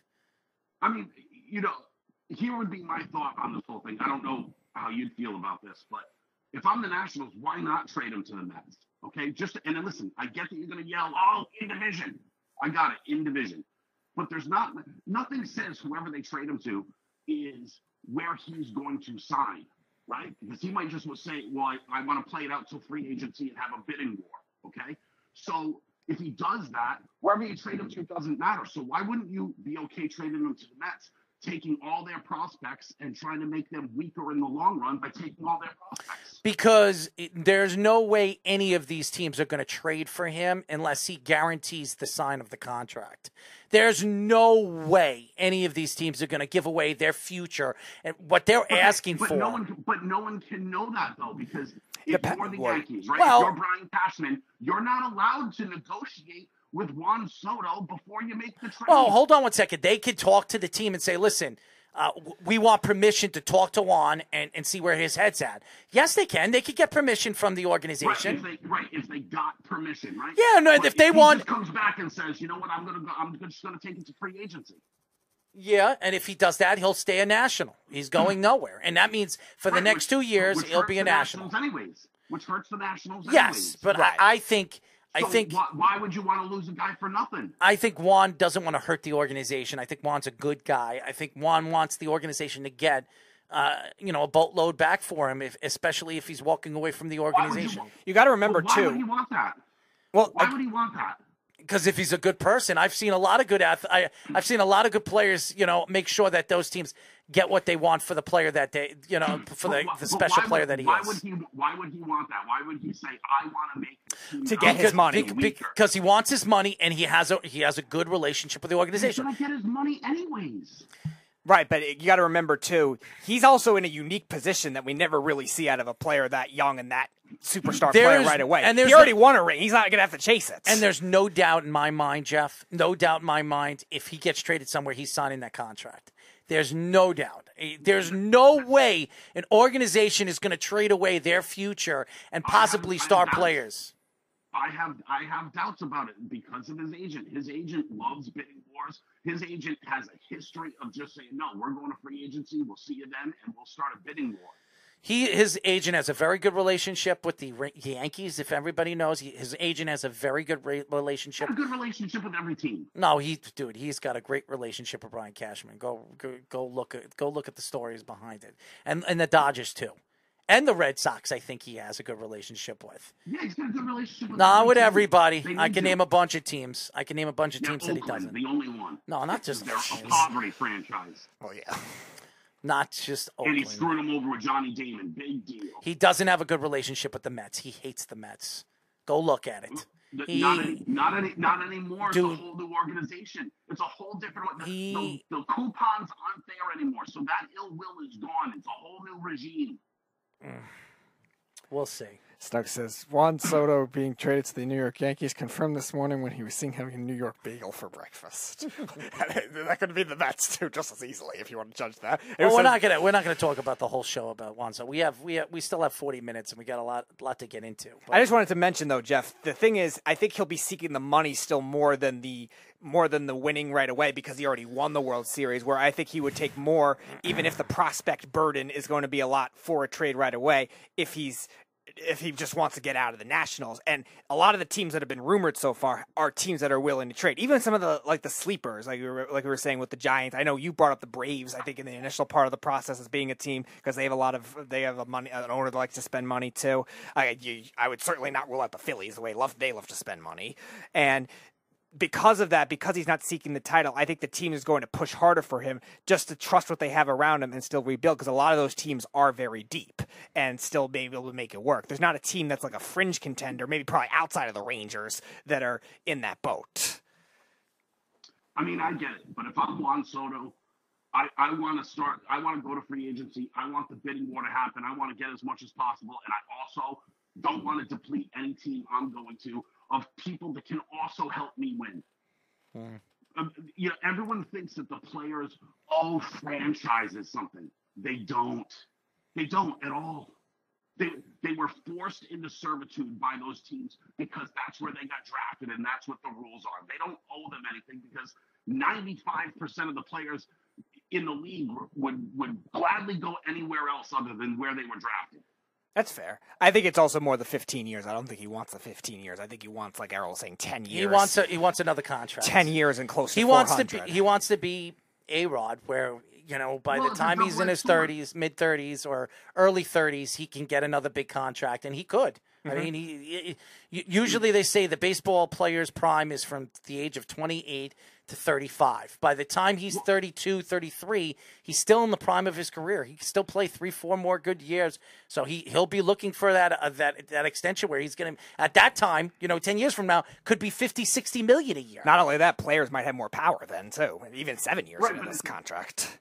Right, but it's a double-edged sword because if you take that 10-year deal rather than a 15-year deal, and you get hurt, you turn into Anthony Rendon. And I'm not saying that he will, but I'm just saying if it were to happen, your next contract is $2 million a year rather than still getting paid $30, $40 million a year. There's security in the long-term contract. You know what you're getting. Who cares? Of course, to an extent. Get what you want. Well, yeah, but again, the 15 years, I think, because like you were saying, the average annual value is still lower than what he thinks he's worth. I think that's why that's why he's having a bad relationship with the Nationals right now, and that's why it seems like he's forcing his way out. And all the teams that are in there, I think, are willing to give that 10-year deal, or even maybe something larger than Tatis's deal, but still maybe less years a little bit. Right, but Anthony Rendon can still get another contract. What's he worth after this one? Chris Sale can still get another contract. What's he worth after this one? Okay. There's security in having those extra 5 years for, if it's 30 or 40 or whatever million a year, because that's what you're getting. Who cares what other people are going to get, or if it goes up, just get what you're happy with, because if it goes south, you're going to get way less. Way less. You could cost yourself $100 million doing that. Definitely possible. You're also, though, seeing now front offices aren't even paying the veteran players as much, maybe with the exception of the Angels, who just like to spend reckless money for whatever reason. But beyond that, players like Rendon, those types of hitters, aren't getting paid that same level, too. So I think they're banking on getting the younger the contracts as they're younger, and then getting that other either larger deal that's shorter and more money, or the second contract, like what Soto seems like he's trying to do. Yeah, I mean, it's crazy. How crazy is it Juan Soto's going to get paid more than the entire Pittsburgh Pirates franchise? Yeah, I saw that. He's going to get a lot of money. He's going to get a ton of money. Yeah, Max Scherzer actually is being paid more than the Orioles will pay. I do want to get into basketball because we have a certain amount of time to get into some of the stuff that we need to get into. The Spurs say that they will take a first-round pick. Well, they'll be interested in taking Russell. You did this wrong. Your whole headline over here. The Spurs said to teams that they would be willing to take on Russell Westbrook's final year on his contract if they give him a first-round draft pick. The Spurs are rebuilding now. They traded away their point guard. It makes a lot of sense on what they're trying to do. Their coach is about to retire. Hall of Famer, obviously from that great franchise that won 5 titles with Tim Duncan, Manu Ginobili, Tony Parker, Kawhi Leonard. That team is pretty much flushed away. So,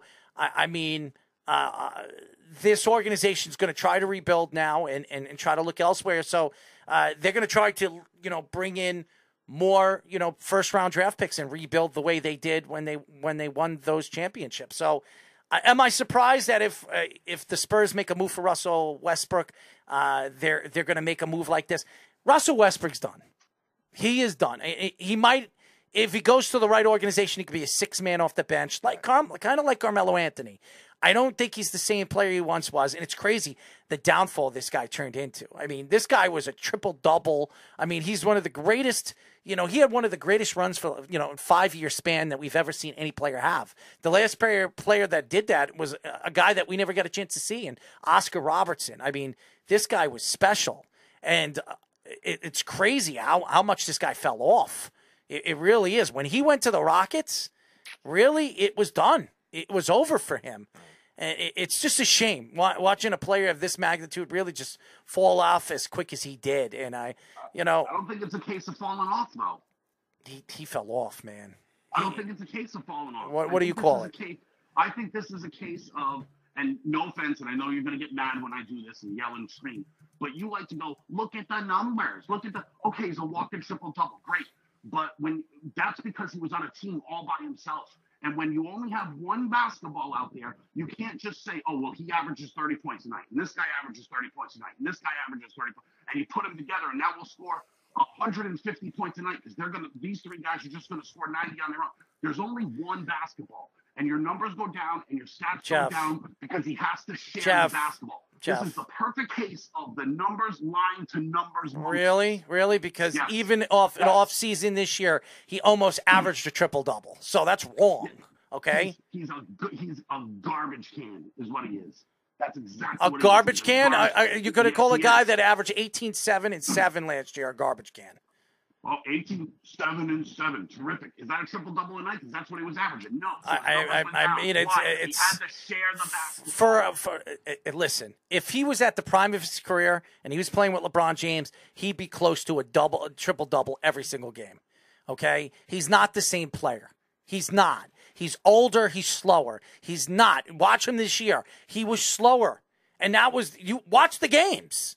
I didn't watch as many games. Basketball. And you're absolutely right. So what? There's only one basketball. So you're going to tell me that Russell Westbrook this year, and he's not the same player he once was, and he averaged almost 8 rebounds a game, and he averaged 7 assists. If he was in the prime of his career, averaged way more than 8 rebounds. Everyone was missing shots on that team. Everyone missed shots every time down the court. he shot like 5 less shots than he shot when he was playing for OKC and even the Rockets. Even 1 year from the Wizards too in 2021, 19 shots a game he averaged, and then 15.8 last year with the Lakers too. So it's about 3.2 difference. Yeah, in that. it's a huge difference. Okay, and to sit here and say that Russell and I listen. But when you play on a team with a bunch of ball hogs, right? Because Russell is a ball dominant guy, and so is LeBron. And when you have 2 ball dominant guys. LeBron's not a ball hog. I mean, how is he a ball hog? LeBron's definitely a ball hog. No, I wouldn't say that. No, he's not. Yeah, no, he he's likes not. to pass when the big shot is on the line, but when he's got his made up, that he's taking the shot. Come on, Jeff. A certain time down the court, he's taking the shot. First of all, I would disagree with you. He's the least. He's a conceited player, no question that he is. But he is not a ball dominant player. He never was. That's the strength of LeBron James. It took a while for him to develop his shooting. You know, that's the strength of who he is as a player. His shooting's gotten better, but he wasn't a very good shooter last year. You want to say Russell Westbrook? He is a ball dominant player. Yes. No question that he is. But to say that LeBron James is wrong. And he's a terrible shooter. There's a reason why they call him Westbrook. Well, yeah, because his shooting got inefficient, where it became that was a big problem for him later on. The Thunder had enough, at least pieces around him where they didn't have to have him shoot as much, so it didn't look as bad. And once he became, even in that 2017 season when they still averaged a triple-double, he still was very inefficient shooting. And that's when it became much more of a three-point shooting league. I think the problem with Russell Westbrook is the age. I really do believe it's catching up to him. That's what I think. And a lot of teams aren't interested in bringing him in because everywhere he's gone, he hasn't made them better. Right. He's made them worse. So, and you know things are going bad when they have to have a phone call, the three of them, AD, LeBron, and Russell Westbrook. They had to have a phone call to vow to each other to make it work. What are you guys, married? And now nobody wants him. He's still a decent player. I would take him on the Knicks. I would, but I wouldn't also because it scares me because of what he has done everywhere he's gone. He hasn't made anybody better. So is he going to make the Knicks better? Probably not. No. So I don't want him there. And there's no way he's worth $47 million to a contending team. No, and I but think he's also a cancer. He's also a cancer. People hate him. Bradley Beal hated him, right? People in Oklahoma City hated him. Clearly, LeBron's hating him. No, I would agree with you. I don't think LeBron hates him. I think he just prefers Kyrie Irving. Yes, I mean Kyrie Irving's still in the prime of his career as one of the top 10 players in the league. You prefer a flat earther that couldn't, dude. You want to talk about Kyrie being an absolute bum and unreliable? He no-showed his own basketball tournament. He no-showed the Drew League. Let me ask you a question. You're not, and honest to God, you're not going to say, as far as talent's concerned, Kyrie's not a top 10 player in the league? He probably is talent-wise. You want to know what? Talent isn't everything. Because you can look at how he's been a cancer everywhere he's gone to. The Celtics clearly hated him, right? Unwelcome there. Oh, I'm going to go and start my own super team. Clearly KD and him don't get along. Ran Ben Simmons into the gutter, didn't they? Oh, Ben Simmons might have ran himself into the gutter, but... Right, but that's not everything. People hate Kyrie. No one wants to play with him because he's a cancer. If anyone wanted him... people would have been lining up to trade for him. No one's doing it because he's a cancer. No one's saying, "Oh, I'm not trading for him because he can't play. Oh, he's no good." Because that's not the case. No one wants to trade for him because he's a cancer. Maybe so, but if Kyrie goes to the Lakers, to me how Rudy Gobert gets traded before he does. Well, Rudy Gobert also is a piece that the Timberwolves really, really needed. Yeah. I mean, you're talking about one of the elite defenders in the league. You know, going to a team that has nothing down 25th ranked defensively. I mean, Karl Anthony Towns, who's a fantastic player, he's just not a great defensive player. I get what you're saying, but this is a league in free agency. They do anything to get players that are available. Every team does. Every single one of them does. And you're going to tell me that 29 other teams, all 29 other teams other than Brooklyn. No one wants to give up a goddamn thing for him. No one? What does that tell you about this guy? Well, I don't think nobody wants to give him a goddamn thing. I think what they're asking for is ridiculous. Not only that, they're going to have to give him what? Did you hear what they want for Kyrie Irving? Oh my God! Did you hear what they want? They wanted Towns Edwards from Minnesota. They're ridiculous. They're not getting him. For Towns and Edwards, what is he not? What are they nuts? But look at what Rudy Gobert went for. That's Rudy Gobert. Right. Yeah. And they're judging that as thinking that's realistic market value. Anthony Edwards, who's one of the best young players in the league, and Karl Anthony Towns, one of the best big men in the league, for Kyrie Irving. Anthony Edwards is a bum. He couldn't guard Bo Cruz.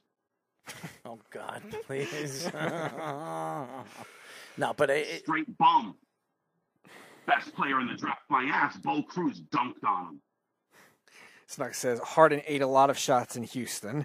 Kyrie is awesome. Best entertainer in basketball. Yes, for a soap opera every offseason with Kyrie Irving. What does he want? Where does he actually want to go? And how much does he want to get paid? And what team will be ruined next?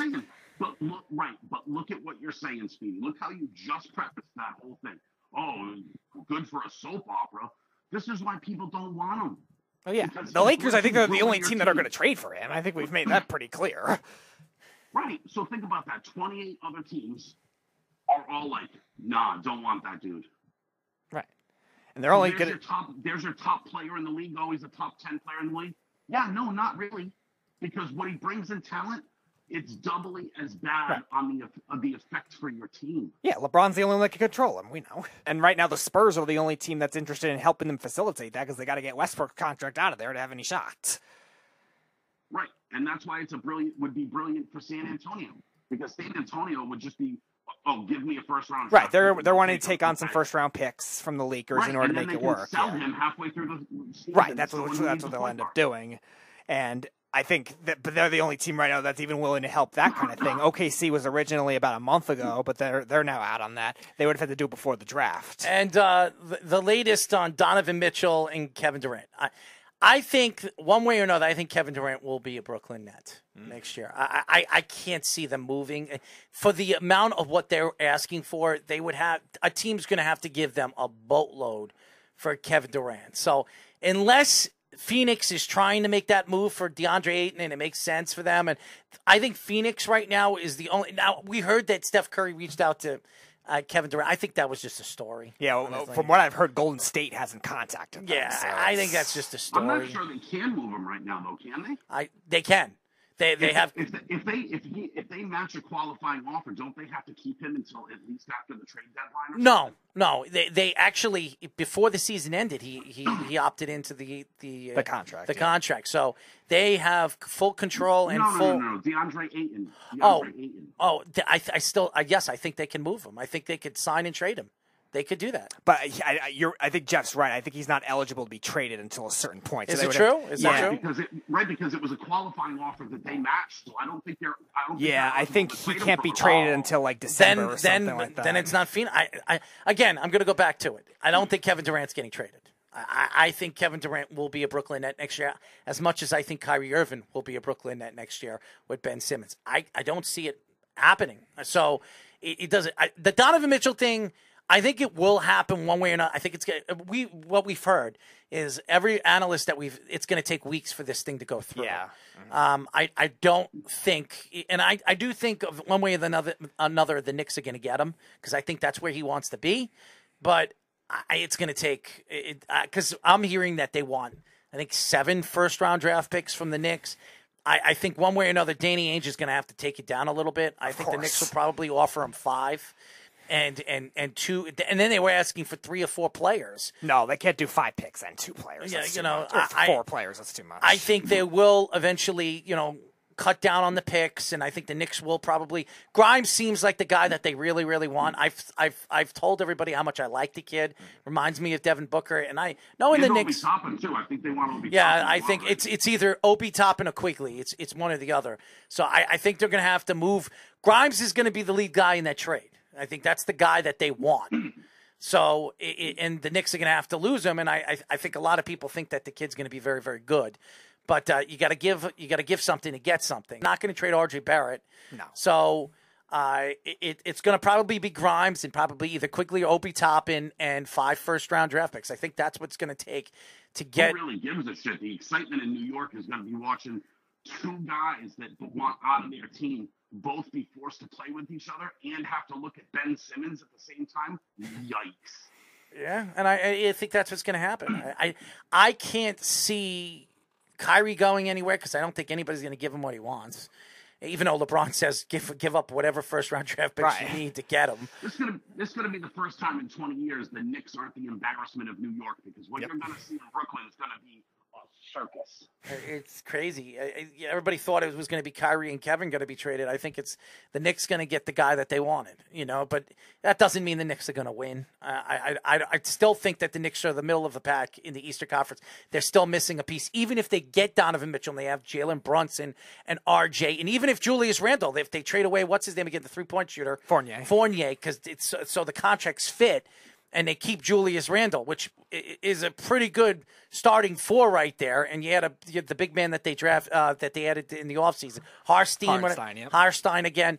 I mean, or Robinson, Mitchell. I also heard that Mitchell Roberts could be involved in that trade too. Mitchell Robinson, it seems like, is who the Knicks want to trade most among those, 4 young players that have been rumored in these trades. If they can even move that, but they even might deal him in a different deal too, maybe to get some players back that could help their depth too in a separate trade. If they have to do a 3-way trade with Fournier, they might have to move Utah. Yeah, they might have to move Mitchell Robinson because once they bring in Donovan Mitchell, he's going to want an extension. Right. So say he's not in the deal for Donovan Mitchell, hypothetically. Let's say it's Grimes and Quigley and the picks, like you were saying. Then maybe Mitchell Robinson could be dealt in another deal. I think they'll keep Quigley because I think Donovan Mitchell and him have a relationship. So okay. That's what I think. So. I'm just judging the scenarios. If Danny Ainge really does want the 5 first-round picks and the 2-player combo, like we've been hearing, then maybe they could deal Mitchell Robinson. Danny Ainge is going to fleece the Knicks. He hates the Knicks, and he'll do everything he can. Even though Donovan Mitchell wants to be a Knick, he will do everything he can to fleece them. Of course. He will do that because he hates the Knicks. We all know that he hates the Knicks. Not that he hates the Knicks. He just wants the best deal for himself. Yeah, but That's what he did for Brooklyn. It has nothing to do with hating anybody. You think everyone's got something else? No, dude. He hates the Knicks. Dude, he hates the Knicks organization. Yeah, that might be possible. Everybody hates the Knicks. I think Knicks fans are like the Cowboys fans of the NBA. Every year we're going to be so great. I don't. First of all, and that's wrong, Jeff. If you know any Knicks fan out here, we do not think the Knicks are going to be great. We're excited if the Knicks are in a playoff contender. I don't think I've ever heard a Knicks fan say every single year we're going to be great. That is so farce and such bull. They're not the Ranger fans. The Knicks fans already know that we're doomed every single year because we don't have a superstar. I don't know where you get this stuff. Any Knicks fan knows. No Knicks fan. I haven't heard a Knicks fan say yes. But every Knicks fan. No, we don't. No, we don't. Yeah, but we never think that the Knicks are going to be great. Any Knicks fan that you know. Was the best draft pick. Come on, Jeff. That's only recently. Jeff, they haven't had good draft picks. No Knicks fan. Or they traded him away. There is no Knicks fan that could sit here today and tell us that the Knicks are going to be great. I've never heard that before. Ever. I have never heard of, even a delusional Knicks fan doesn't think that the Knicks are going to be a top team. When the Knicks were the 4th seed with Julius Randle a couple of years ago, 2 years ago, and we thought, I didn't think the Knicks were going to they'd be lucky to get out of the first round. I don't know where anybody get this. I don't think anyone was even that season before. The Knicks fans are not the Ranger fans. They're not. I don't think anyone, even in the national media or even other Knicks fans, were even saying, all right, the Knicks are going to jump from a 4 seed to a 2 seed or anything like that. They were either going to stay a 4 or in that middle area or be a play-in team. No, you want to know what? You are completely right. The Knicks fans are not the Rangers fans, but you're setting the bar really low because Ranger fans are some of the scummiest people. Yeah, but they think the Ranger fans think that when they make the playoffs, a lot of them think that they're going to the Stanley Cup. I mean, when they went to the Rangers, there are a lot of them. Just the worst people on the planet. If you were the Knicks, if the Knicks got into the second round, nobody thinks the Knicks are going to win a championship. Okay, I'm telling you. Which I think is what we were thinking at the time. We were all saying they're going to beat Atlanta, and then if they beat Atlanta, they'll get smoked in the next round by Milwaukee or wherever else they would have played. Nobody would sit here and say, "Oh my God, this is our year." Even if we get Donovan Mitchell and they keep Julius Randle and they have a great starting 5, nobody's going to sit here today and say, the Knicks are going to have a chance to win a championship, because we're skeptical about this team still. Until we see it on the court, nobody's going to believe it. So I'm telling you, Knicks fans, the one thing I can tell you about Knicks fans over here, we are not delusional. We do know our basketball, and we still don't. Even with Donovan Mitchell, nobody thinks that the Knicks are going to win a championship. I think that we're hoping to middle of the pack type of team, 5 seed, 4 seed, yeah, where we can compete and maybe surprise people. But that doesn't mean we're going to win a championship. And anybody that thinks that is a Knicks fan is an idiot. And I've never heard a Knicks fan say that. So you're wrong. I've never heard it. And if Utah is really selling, right? Here's another problem for Kyrie, okay? If Utah is really selling, and they're selling Donovan Mitchell, and they've just sold Rudy Gobert, you got to think that they're also selling Mike Conley, and that's going to shut off an avenue for a point guard somewhere. Yeah, possibly. His contract's pretty big too, though. But yeah, it's definitely possible, Right, because but people are always willing to pay for people. yeah, but because Conley's played well the last couple of years, so he'll still have a value. And for his that. contract's pretty big, too. Yeah, it is. I mean, It is. so- Now, it's on the back end of it, so it's not as much as it was when he first got it, when it was egregious. But still, it's something where, because he's played well and maybe he doesn't have that same kind of issues that Kyrie Irving does off the court, they might want to consider that. I mean, Snug. who would you rather have, Mike Conley or Kyrie? I'm going Conley 8 days a week.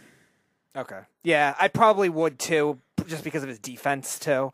His problem is he's had injury issues. Destroy your team. Snug says, no, the Beav is not a Knicks fan. He is a Chicago Bulls fan. Andrew Merklinger says, LeBron is the most overrated. He shrinks in big moments and is a horrible shooter, not a good defender, and uses his teammates as a scapegoat. He's a good defender. LeBron is a great he's just defender. older. He's just older, so he's not going to play 100% all the time. Before you cut, I'm sorry, Jeff. Just so everybody knows, LeBron James, for like 5 or 6 years, was arguably the defensive player of the year, 5 or 6 years, and he never got it. He never won. The problem with that whole thing is LeBron is the best player doing anything in the NBA when he wants to. The problem is he's real lazy. Real lazy. He takes a ton of plays off. How many times last year did it make the Sports Center not top 10 watching him just stand around watching his guy go to the basket and score? It's crazy. It's crazy. Again, but he is the best when he wants to be. He just doesn't want to be all the time. No, and you might be right. That chase down block of Iguodala was one of the nastiest things you've ever seen. LeBron is a special player, and anybody that doesn't think that is sad to. I don't know what you're watching. He is lazy. He's not Michael Jordan, but who is? Right. Kobe and Michael were two, and I'll give Kobe Bryant a lot of credit, even though I'm not a Kobe fan, and Tyler would probably love to hear this. Oh boy. Okay. But and let's be honest, is there a bigger piece of shit in the league than LeBron James? What a piece of shit. Well, he's a liberal. He's a big liberal. Yeah, but to talking trash about Boston, what a piece of shit you are to say that about Boston, but yet he owns a piece of the Red Sox. So if Boston people are really all that racist, what does it make you if you want to profiteer off racism? By the way, Giancarlo Stanton wins the MVP. So, yay! I'm just saying. He won the MVP. If the fans are watching the All-Star game, he hits the 2-run home run. What was it? 455 feet, which is one of the furthest home run hit in an All-Star game. I didn't even know that was being played, did we? Whatever. He won. Oh, you didn't have any bets on it, Jeff? No, I don't bet on pretend, right? Like that's just you don't like. I bet when people try. Okay, if it doesn't go your way, it doesn't go your way. But you don't know who's trying in this game and who's not. Snug says LeBron is a good defender, not like that bum Marcus Smart. And the All-Star game sucks. American League wins it for the 9th straight year. That's what they were saying. Well, it's crazy. It is really crazy what's going on. 457 feet. Yeah, Donovan Mitchell, which is one of the furthest home runs in All-Star game history. So it's almost it's a bomb, that's for sure. But he's got that kind of strength, though. That's his thing. Yeah. He just hits missiles. We know Stan has the best pure power. I thought he was going to be in the home run derby, and he was supposed to be. He dropped out last second, which is crazy. Yeah. I was very surprised. It is not crazy. As a Yankee fan, you should be thanking God he didn't do it. Look at what happened to Judge. Was it last year? Judge was in it, and then all of a sudden. Not last year. No, Judge was in it. Judge was in it last. Couple of years ago, couple of years ago, right? in And then Tampa. he started Right, and then he started the second half of the season and was like 0 for 60. Yeah, in whatever it 18. was. Yeah, in 18. Yeah, you're right. Yeah, he had that bad month of August, and then he. Terrible. Yeah, but that doesn't happen all the time. That's kind of a. Dude, it totally happens all the time. How many guys you see and they talk about the home run derby messed up his swing? I looked at it. It's very 50-50. Like they'll break out of it sometimes, and then they'll do other things, and then there are some that stay hot right in going to that All-Star break or out of the All-Star break too. It's a 50-50 sample. I looked at it a while ago. It's kind of, you're right. It's psychologically you want to keep the swing kind of because that, but that's also the wave of the game now. They want to keep the launch angle. They want to keep the pull side hitting. That's the way of baseball. Well, I will say this.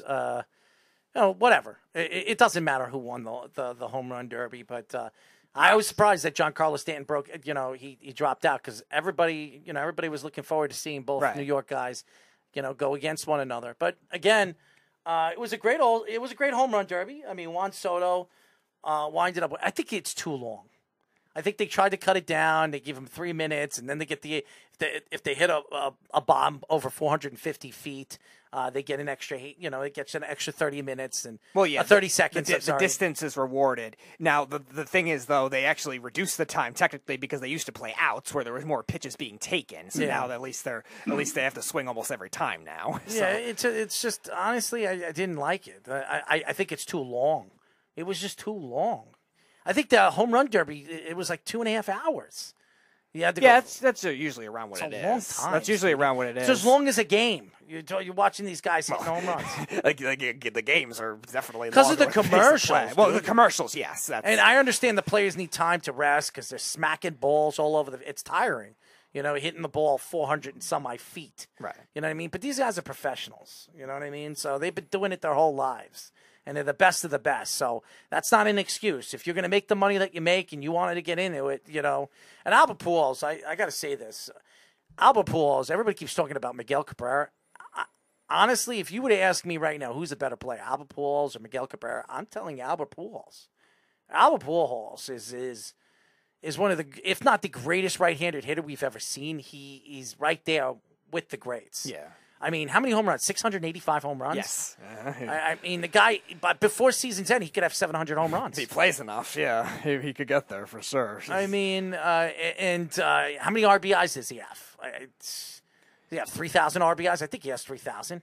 Yeah. He's got to have 3,000. Yeah. No, he definitely has 3,000. I know he has 3,000 hits in his career, too. And he said, I think, a couple batting titles as well, multiple MVPs. I mean, if you're not going to say that Albert Pujols isn't the greatest, one of the top 5 greatest players of all time, I don't know what. 2,170 RBIs in his career. I mean, that's ridiculous. Yes. I mean, he's a great player, but to say he's top 5 is just. Oh, dude, he he do is. this all the time. He's not top 5. Oh, he absolutely is. How about this right now? He in his career, as of right now, he has exactly 3,333 hits. 296 career average, 685 home runs, 915 career OPS. Dude, he is one of the top 5 greatest players of all time.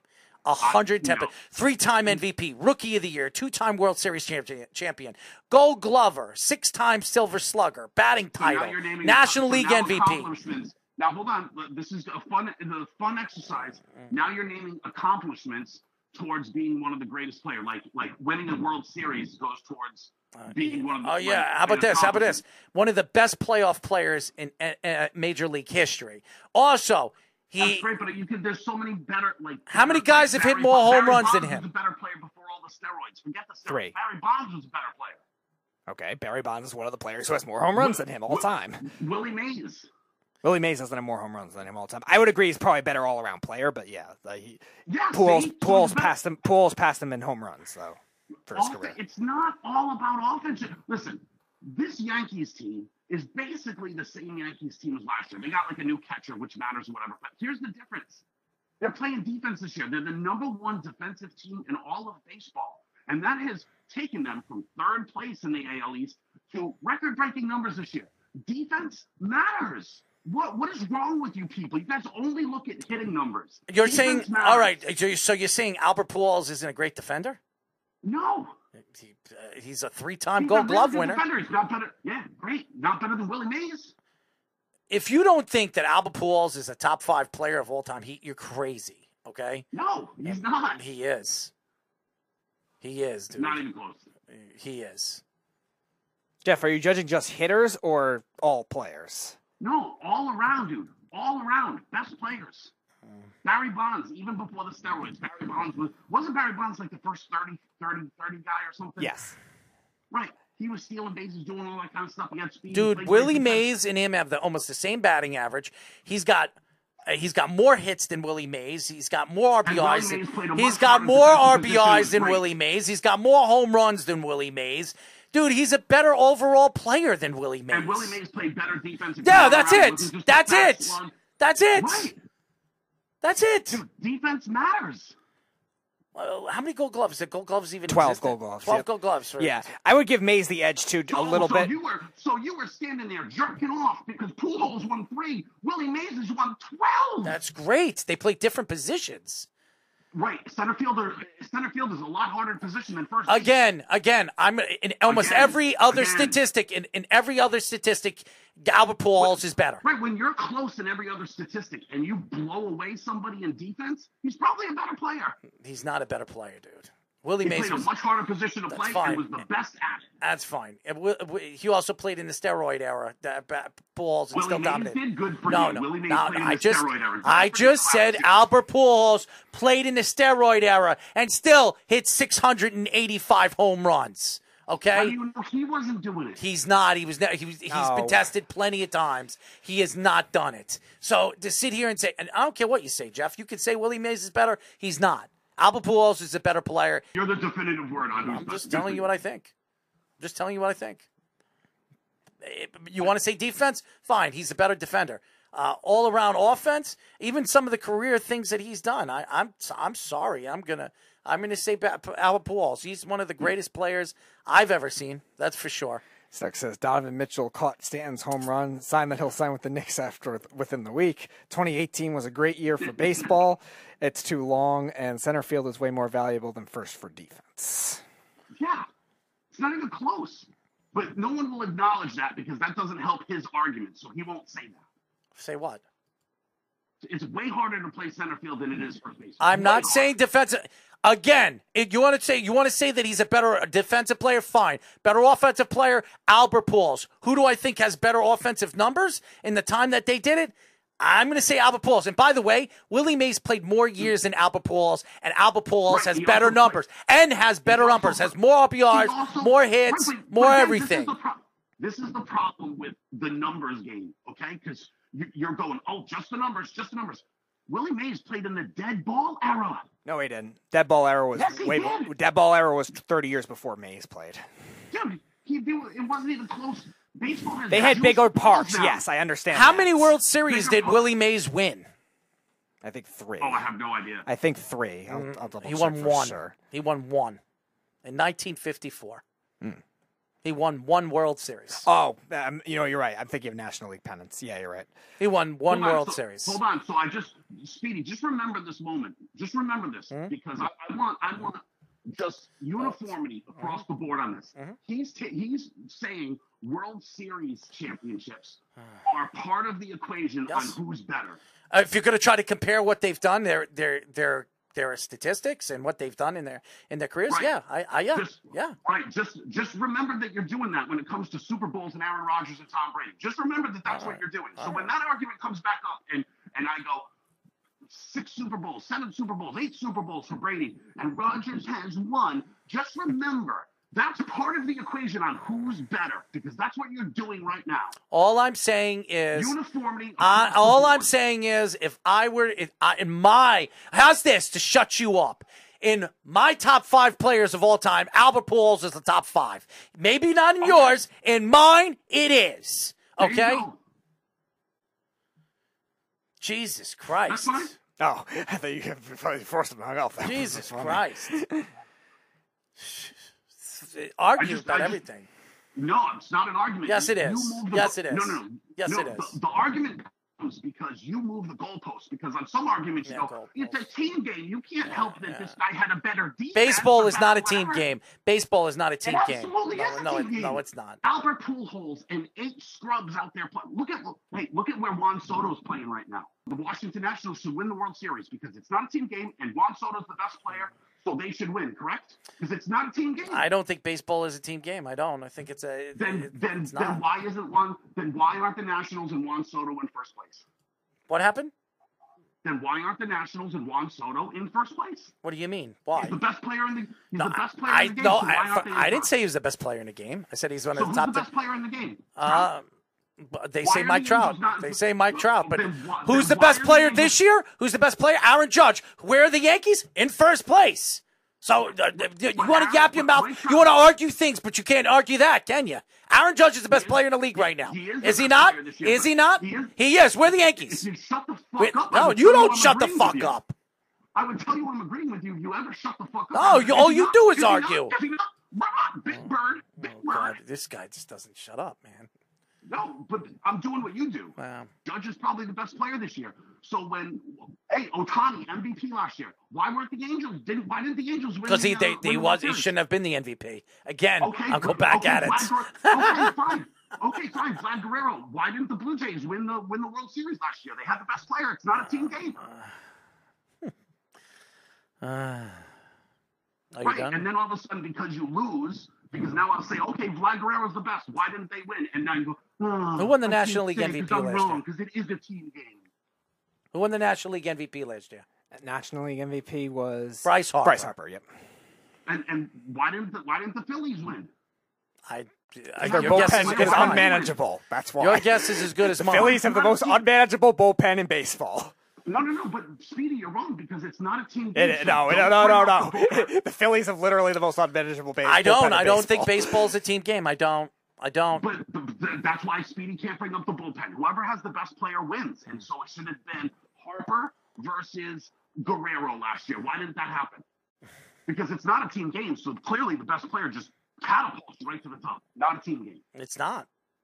I don't think baseball's a team game at all. I don't. Okay. I don't. Really? It takes one guy to win? In the playoffs, It takes we've one seen guy it. to win? We've seen it. Yeah. I mean, No, if a hot player's hot, yeah, they win. They can win. Yeah. We've seen it. One guy could get hot. We've seen one guy get hot, and that team wins. Yeah. Right. That can help you win, but if it's the main reason. One pitcher can't pitch every game. You want to say players, and that I think that baseball is not the ultimate team game, and it's not. I want Aaron Judge just standing out there throwing the ball and running around catching it by himself, trying to throw it to himself at first base. Because it's not a team game. It's not, because one pitcher could dominate a game to win it. It's not the team; it's one player. Right, but part of that is people playing defense behind you. We saw no hitters this year, where one guy jumped up and robbed a home run away from. And we've seen a no hitter this year where barely anybody had a chance to hit the ball, so they were pop-up flies. And that can happen too. And did that same guy that pitched that no hitter go out the next day and pitch again? Jeff, you could sit here and argue with me. It's not the ultimate team game. It's not. Out of all the all the sports that we're talking, football, football, hockey, basketball. Speedy, you do. You move the goalpost. No, I'm not. I'm telling you. Out of the four big sports, it's the least team game. Fact. It is fact. About? Basketball is the most one-on-one. No. Basketball's a team game. Come on. Get out of here. Basketball's a team game. Yeah, you need you get two dominant players, you can win. Absolutely. It's an ultimate team game. That's a fact. Can't happen in baseball. Which can't happen in baseball. You can't happen just what? have two guys and a bunch of scrubs and still win. You can't do it. Whatever, Jeff. That's your argument. That's your argument. That's great. We've seen LeBron win. It was just Kyrie and LeBron, right? With Cleveland, it was just Kyrie and LeBron. You know what's so funny about you, Jeff? When you can admit you're wrong. That's the thing. When you know you're wrong, you'll find a way to argue anything. I could sit here today and tell you the earth is purple, and you'll find a way to argue something else. All right? Because that's what you do, Jeff. You argue. You got your you're a purple eater, okay? Maybe you're colorblind. I don't know what you're seeing. Maybe I am. Maybe I'm colorblind to see you after. I don't know what you're seeing, so that might be your reality. Yeah, my reality is you're crazy. You're lost in, okay? That's what I think. you move the goalpost and go, baseball's not a team game. And then your next argument was, baseball's not the ultimate team game. By the way, That shout one out to word John. changes a lot. Shout out to John Anthony. He says we'd love to see him on the Yankees. What was he talking about? But we don't have the proper bench right now. I probably mean farm system, Anthony. But yeah, the Yankees, I guess he's saying maybe don't have a realistic shot of trading for Soto is what he's thinking. No, the Yankees have a good farm system. They can Yeah, get the Yankees have a good farm They, system. yeah, they have Domingo. They have Dominguez. They have two shortstops that are amongst the league's top 40. Right. They could get them. Right. They can get Soto if they want him. Here's the thing. Why would the Yankees go after Soto when they have one of the best players in the league and just sign your best player? Just go out and sign him. If he wants to, if you want to continue winning, the Yankees should just sign Aaron Judge. Why would you go after Juan Soto? You're gonna have to give away your future for Juan Soto. It doesn't make sense. If I was the Yankees, just sign your player. If you want to continue moving forward with a star player in the face of your team, just sign Aaron Judge. He says, what does he say? Farm yes, but our worst of needs to go and now. They don't have needs really right now, though. They don't have. I think the one need they need is another starting pitcher. Okay, fine, but depth. You could any team could use depth. They can have what's his name again's coming back from the Herman, 60. yeah. Herman's coming back. So do the Yankees really need a pitcher if Herman comes back and he's healthy? I don't know if they do. The worst outfielders. Do you know that the Yankees have the best defensive their rating? What is the defensive rating in the outfield? Is the best in the league right now with the outfield? Not of needs. Yeah, no. We're saying though the team needs. The Yankees don't have a significant flaw though. They really don't. So when you're judging a Soto trade perspective, their pieces become a lot more expendable if they want to pursue that kind of player. I don't think the Yankees have honestly any weaknesses in that team. And if you want to say their starting rotation, they don't have a real number 2 guy. Right. That's fine. Go after a number 2 guy if that's what you think that you're. But the playoffs are unknown. It might be a good thing. We don't know. Go ahead, Jeff. Their weaknesses aren't like terrible weaknesses because I would say to you, I don't think Donaldson has played all that great this year. So third base you could kind of consider a weakness. Yeah, but LeMahieu's playing a lot of thirds, so they don't really need it. I understand that, and not for nothing. I love Trevino, by the way. I think Trevino is great, definite upgrade. But you could also make an argument. Isaiah Kiner-Falefa isn't the strongest piece either. Is he suitable? Yes. Great defensive player. He sure does. Nope, defense doesn't matter, remember? No, but he's a great defensive player. And he's hitting, I think, what is he at, 270 for a shortstop right now? Yeah, and he was supposed to be that's good for a shortstop. His value wasn't supposed to be that anyway. Right, but defense doesn't matter. Where were you the last 20 minutes? What are you turning into Mike Guido now? Oh, God. No. That was his always classic saying. I did not say defense never matters. I said that Willie Mays.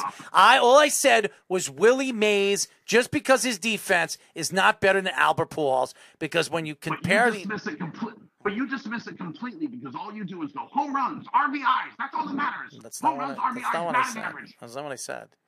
That's not what I said. Basically all you do. That's Every not time what I you guys said. talk about- I'm every time saying, you what guys is he talk about saying? numbers, What is he all you saying? do is John go is to- saying, I'm saying if we take him in place of Gallo is not worth anything, even our There- prospects. first of all- Gallo's going to be a whole Who's gonna separate take trade. Gallo? Then Who's gonna it's- take Gallo? No, the only team that I've heard would be interested in Gallo is the Texas Rangers, and that's because they drafted him. So that's the only team, and they're not going to get anything for Gallo. Right. Nothing. That's a completely separate trade. But that's not. No. But A prospect, maybe? But you're missing the point, though. The point isn't getting anything for Gallo. The point is shedding that salary so you can take someone else out. Well, he's a free agent after this year, man. So he's done. The Yankees only signed him 1 year. So the Yankees are just trying to get a prospect for him. There's no salary after this year. Right, but still doesn't matter because the Yankees don't want to pay that luxury tax because if they go over next year, you'd be part of the repeater thing because it counts if you go over this year. This would be a year over what luxury tax? What do we call this thing? Yeah, luxury tax. That's right. Right. So if they don't shed that salary and take someone else on and they go over, boom, there's year one of whatever. And so next year is a multiplier. They don't want to do that. The interesting thing about the Yankees going into the trade deadline, and a lot of people are going to sit here, they do need another bat. Are they desperate for another bat? Probably not.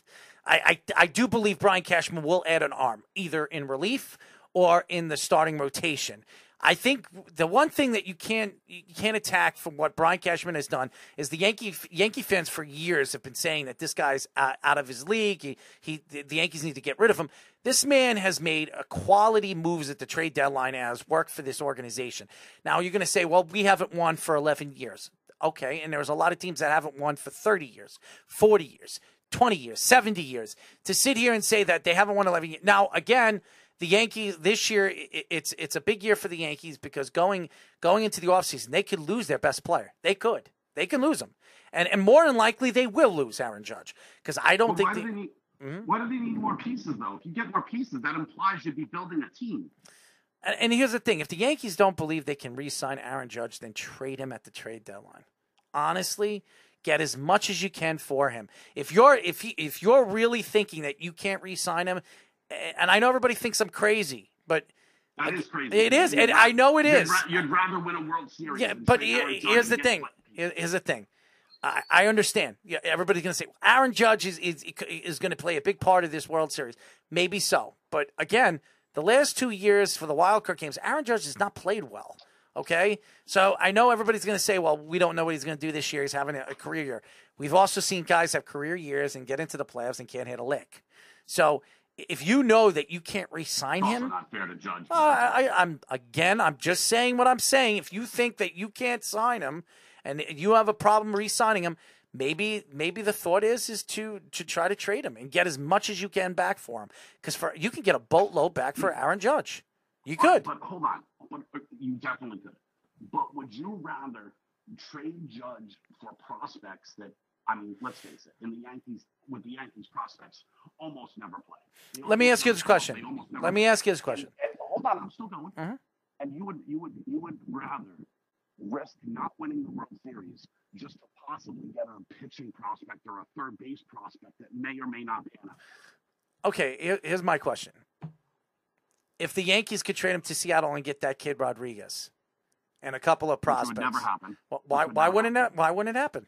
Because that Judge is on an expiring contract and they're not going to give up something that valuable for someone that probably wouldn't be able to sign. Well, we know Seattle will absolutely offer, offer the money to Aaron Judge. They like paying players. They've done it before. We've seen them do it. Why not? And how's this? In 6 months, because the money's going to be the money, and he's going to get whatever he really wants, but also choose where he wants to. Maybe. Judge is 30 years old. He's not too old. He's going to be 31 next year. Judge has a good 5-6 years left in his career. This isn't the Soto thing where Soto would have value because there's years left on his contract. Judge is a free agent in 3 months. Mm-hmm. And again, if you know that you can sign him, and again, I don't know what the Yankees are trying to do, but again, I'm not going to judge Brian Cashman on anything he does because the man knows what he's doing. He's always been successful in every position that he's been in. So even this year, everybody was laughing that he didn't make any big moves. No, he didn't do this. He didn't bring Scherzer. Blah, blah, blah, blah, blah, blah, blah. Yeah, you look at the Yankees now. I mean, they made, 1 or 2 trades. They brought up their youngsters, put them in the bullpen. He looks like the smartest man in the world. Okay? But it's just so funny with Yankees and their prospects because all we ever hear, all we ever hear is Yankee prospects. Dude, they never come up and play. Justice Sheffield never played. I mean, you keep bringing up Justice Sheffield because what I said about Justice Sheffield. No, but he was a top prospect, was he not? He was, yes, he came from the Cleveland Indians organization. Clint Frazier, top prospect. Yep, Cleveland Indians. All the Cleveland Indian prospects that they got sucked. Right. Yep. What I'm saying is, all Yankee fans do is harp on all these prospects that never come up and play. That's not true because the Yankees prospects, Aaron Judge, prospect came up, great. Savarino, prospect, good. One in a million. Come on, Jeff. You guys have had a ton of really good prospects that just, dude, Clint Frazier was never going to jump any of those guys to get in the lineup. He wasn't. Like in Duhar, they tried, didn't work. Well, Andujar, he got hurt. He was up for Rookie of the Year when he came up. Yeah, he lost to Ohtani. Yes, he lost to Ohtani, and then he got hurt. He was on his way, and then he got hurt, and everything fell apart. Everything fell apart for him by sliding into a home plate, I think it was, or second base or whatever it was. Right, but you can say the same thing for Frazier. Injuries set him back too. Oh, dude, Frazier was never good. He was never good. He was never good, dude. Yeah, Speedy, were Yankee fans building up Clint? Yeah, he was never good, dude. He was never good. Yeah, they were building him up because he was a good prospect at that time, but he was never they were always still more. I in love love with Justice Sheffield because I heard everything, but he didn't turn out to be anything, and then the Yankees traded him, and he became a bust. So this is why it's so dangerous to trade. But he wasn't a Yankee draft pick. He was a Cleveland Indians draft pick. He wasn't a Yankees. I'm just saying he wasn't. You say draft pick. You say Gleyber Torres isn't a Yankee draft pick, so you can't say him. Okay, same thing with Justice Sheffield. He wasn't a Yankee draft pick. But it was but he was still in the system and still. All right, so Gleyber Torres is a Yankee. He's in the system. Torres was in the minors with the Yankees for like 2 weeks before they. No, he wasn't. He was in there for a full year. He was there for a full year. He was traded in 16. He was there for a full year. He never was called up by the Cubs. I guess then he was a Yankees prospect. Yeah. So there you go. 17. And Gleyber Torres is a good player. So is Aaron Judge. So is Averino. They're all good players. So to say that they're not. How about this?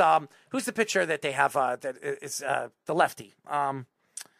That we talk about. Oh, Clark Schmidt. Montgomery? No, the guy in their rotation. Montgomery, right now. Yeah, he's Montgomery. Yeah, Montgomery. Didn't I just say Montgomery? Yes, I'm sorry. I'm talking to Speedy, not you. Montgomery. He's a guy from the. Come up with the correct answer, you wouldn't need me, would you? Montgomery is a guy. There's a prospect from the Yankees farm system. Okay. Oh, by the way, Nestor Cortez was drafted by the Yankees before they lost him to Baltimore. I looked it up. Nestor Cortez was drafted by Brian Cashman. So Nestor Cortez, another Yankee prospect. All right. But very few of them have come up. You guys have very few of them. I just named you 5 of them that are part of this team.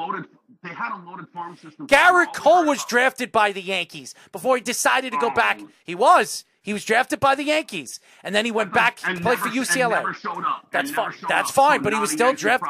All right, fine, but he still was drafted by the Yankees. Right? Yeah. No, that's fine. All right. And he saw that team. He was like, "I quit." No, he saw that team. I quit. When he was drafted by the Yankees were still very good. Yeah, they were losing in the LCSs every year. That was that stretch. I don't know why he wanted to play for UCLA. He grew up wanting to play for UCLA. That's why he did it. Okay, nothing to do with that. He grew up a Yankee fan. He was drafted right around the time the Yankees grew lost up a Yankee LCSs. fan. He was in a World Series. They had a picture of him in the World Series. Always had good prospects that don't come up because there's always a super solid player in the major leagues that they're never. The fact is, Jeff, sitting here right now, I can name a bunch of players that are part of this organization. Schmidt, King, they're all Yankee prospects. Oh yeah, all big parts of what the Yankees are doing. Albert Abreu came up this year too. I like King. Pride of Bishop Hendricken High School, Warwick, Rhode Island. Okay, I'm just saying these are all Yankee prospects. I would say out of 24, 25 players on this team right now, I would say 12 or 13 of them are all Yankee prospects.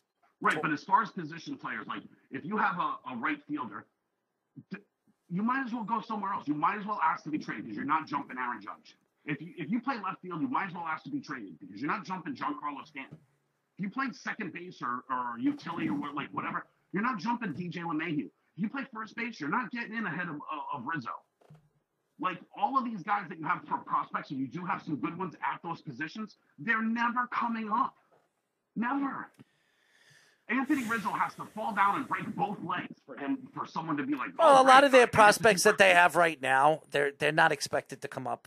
I mean, the only one is Volpe. Right. That's the only one. And Pariza. And they're going to trade one of them. And they're going to trade one of them. But they've had good players at those positions that are just never going to come up. The Yankees are a super solid team every year.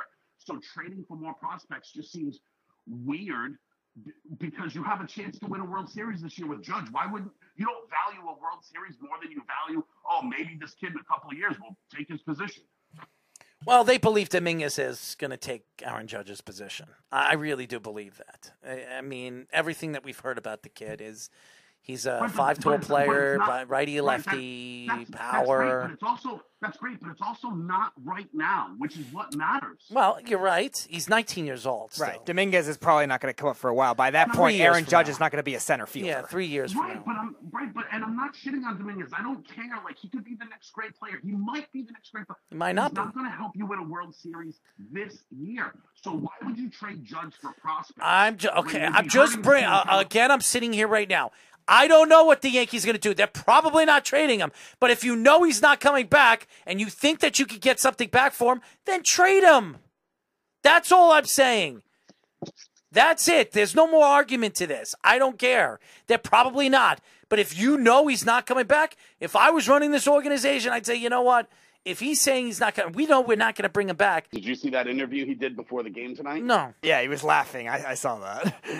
Woof. Yeah, he's not going to give you. He's not going to give you an answer if he's coming back.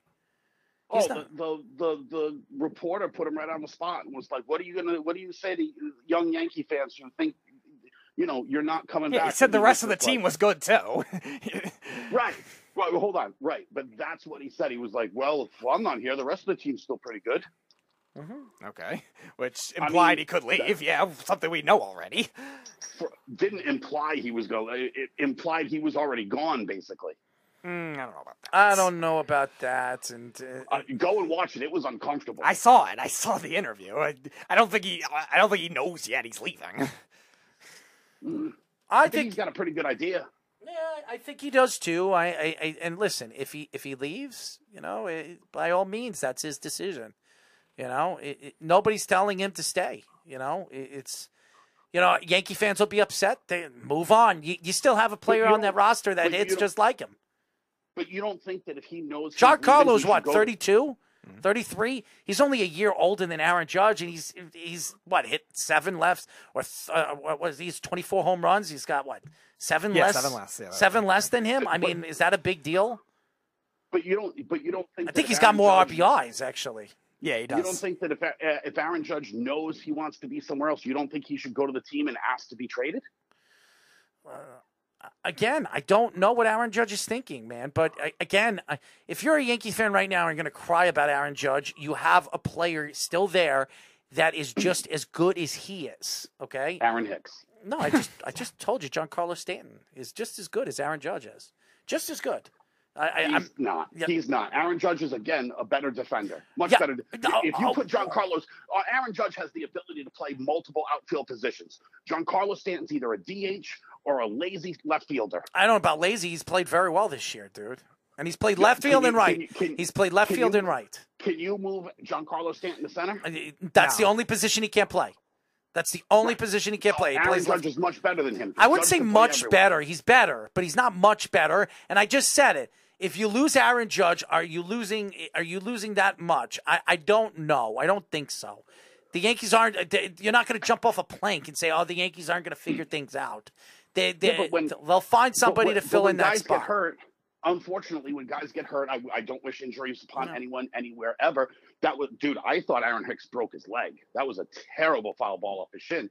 But things like that, unfortunate things like that happen. Dude, and having Judge, who's versatile enough to cover those other positions versus Giancarlo Stanton. Dude, I'm not taking away if Aaron Judge leaves the Yankees, it wouldn't be upsetting. But if he does, the Yankees will find a way to move on. It's not like, there was a reason why he didn't sign that extension. And I believe there's a reason why he's waiting until the offseason. I really believe he wants to leave. Go listen to everything that I've said. Do I think Aaron Judge is coming back next year? No, I don't. Which makes no sense. He should go to the team and tell them he wants to be traded so they can get something for him. I do. It's the John Tavares effect. I think he should go to them and tell them, trade me now so I can help you. I think he should. I think if he's telling the Yankees he doesn't want to be there, then yes, trade him. He does. I think the Yankees know he's not coming back. And if the Yankees know that, then you trade him. In the mental thought of where your organization is, you can get you can definitely get something good back for him, even if it's a rental. You might not get as much back, but you can get a top. Get something good for him. You'll probably get a top prospect from an organization. I would do it. You could. If he's telling you that he's going to go to San Francisco, then you tell San Francisco, okay, I want your top prospect. I'll give you Aaron Judge. Whatever. But Judge should be going to the front office and begging them to trade him. I don't know if he's going to beg them. And not what they're playing as well as they have. But he should. That's what he should do. He owes it to the organization. Of course he does. This is the John Tavares argument. If he knows he's leaving, he needs to go to the front office and beg them to trade him. There's a difference between that and the Islanders that were a fringe playoff team. Because if you don't help the team, then we're going to throw things at you when you come back to All right, so you Jeff. need to go to the front office and say, I Jeff, need to be traded so I can help you the attack team. LeBron James for what he says about Boston players and Boston fans. Okay, you attack him. Every single athlete that said something about Boston, you have to find a way to attack the New York. But there are tons and tons of players that say what Boston fans are. But all of a sudden, when a player says it, you want to go right back to the New Yorkers. You're a joke, man. Again, I'm not arguing if that's LeBron's experience, that's LeBron's experience, and I'm not arguing. That's a ton of. Well, that's analysts that tell us that Boston fans are the worst. Right. So please.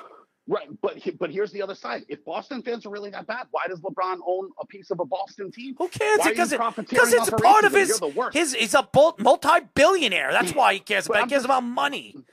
But watching this show has made me learn that, like, unless you go to the organization and beg them to trade you so you can Thank you, Jeff. You'll be a villain like Tavares. Talk to you Isn't Thursday, that the Tavares Jeff. argument? Thank and you, then Jeff. they'll throw snakes at you when Thank you come you, back Jeff. to town. They'll throw things at you and you'll Thank just be you, a villain. Jeff. And you need to help the hometown team because that's your obligation. Thank you, Jeff. Fuck the Yankees. Sometimes I wonder about that guy, man. Sometimes I wonder about him. Interesting dude. Anyways, great show tonight. Thank you, Steve, for joining us. Steve Van over there at Sportsline, NFL analyst. Thank you for him. Brandon Jacob, you were fantastic. Yeah. Thank you for joining us. We'll be back on Thursday. Until then, this is Errol Marks and Speedy Petey saying good night. We'll talk to you then. Good night.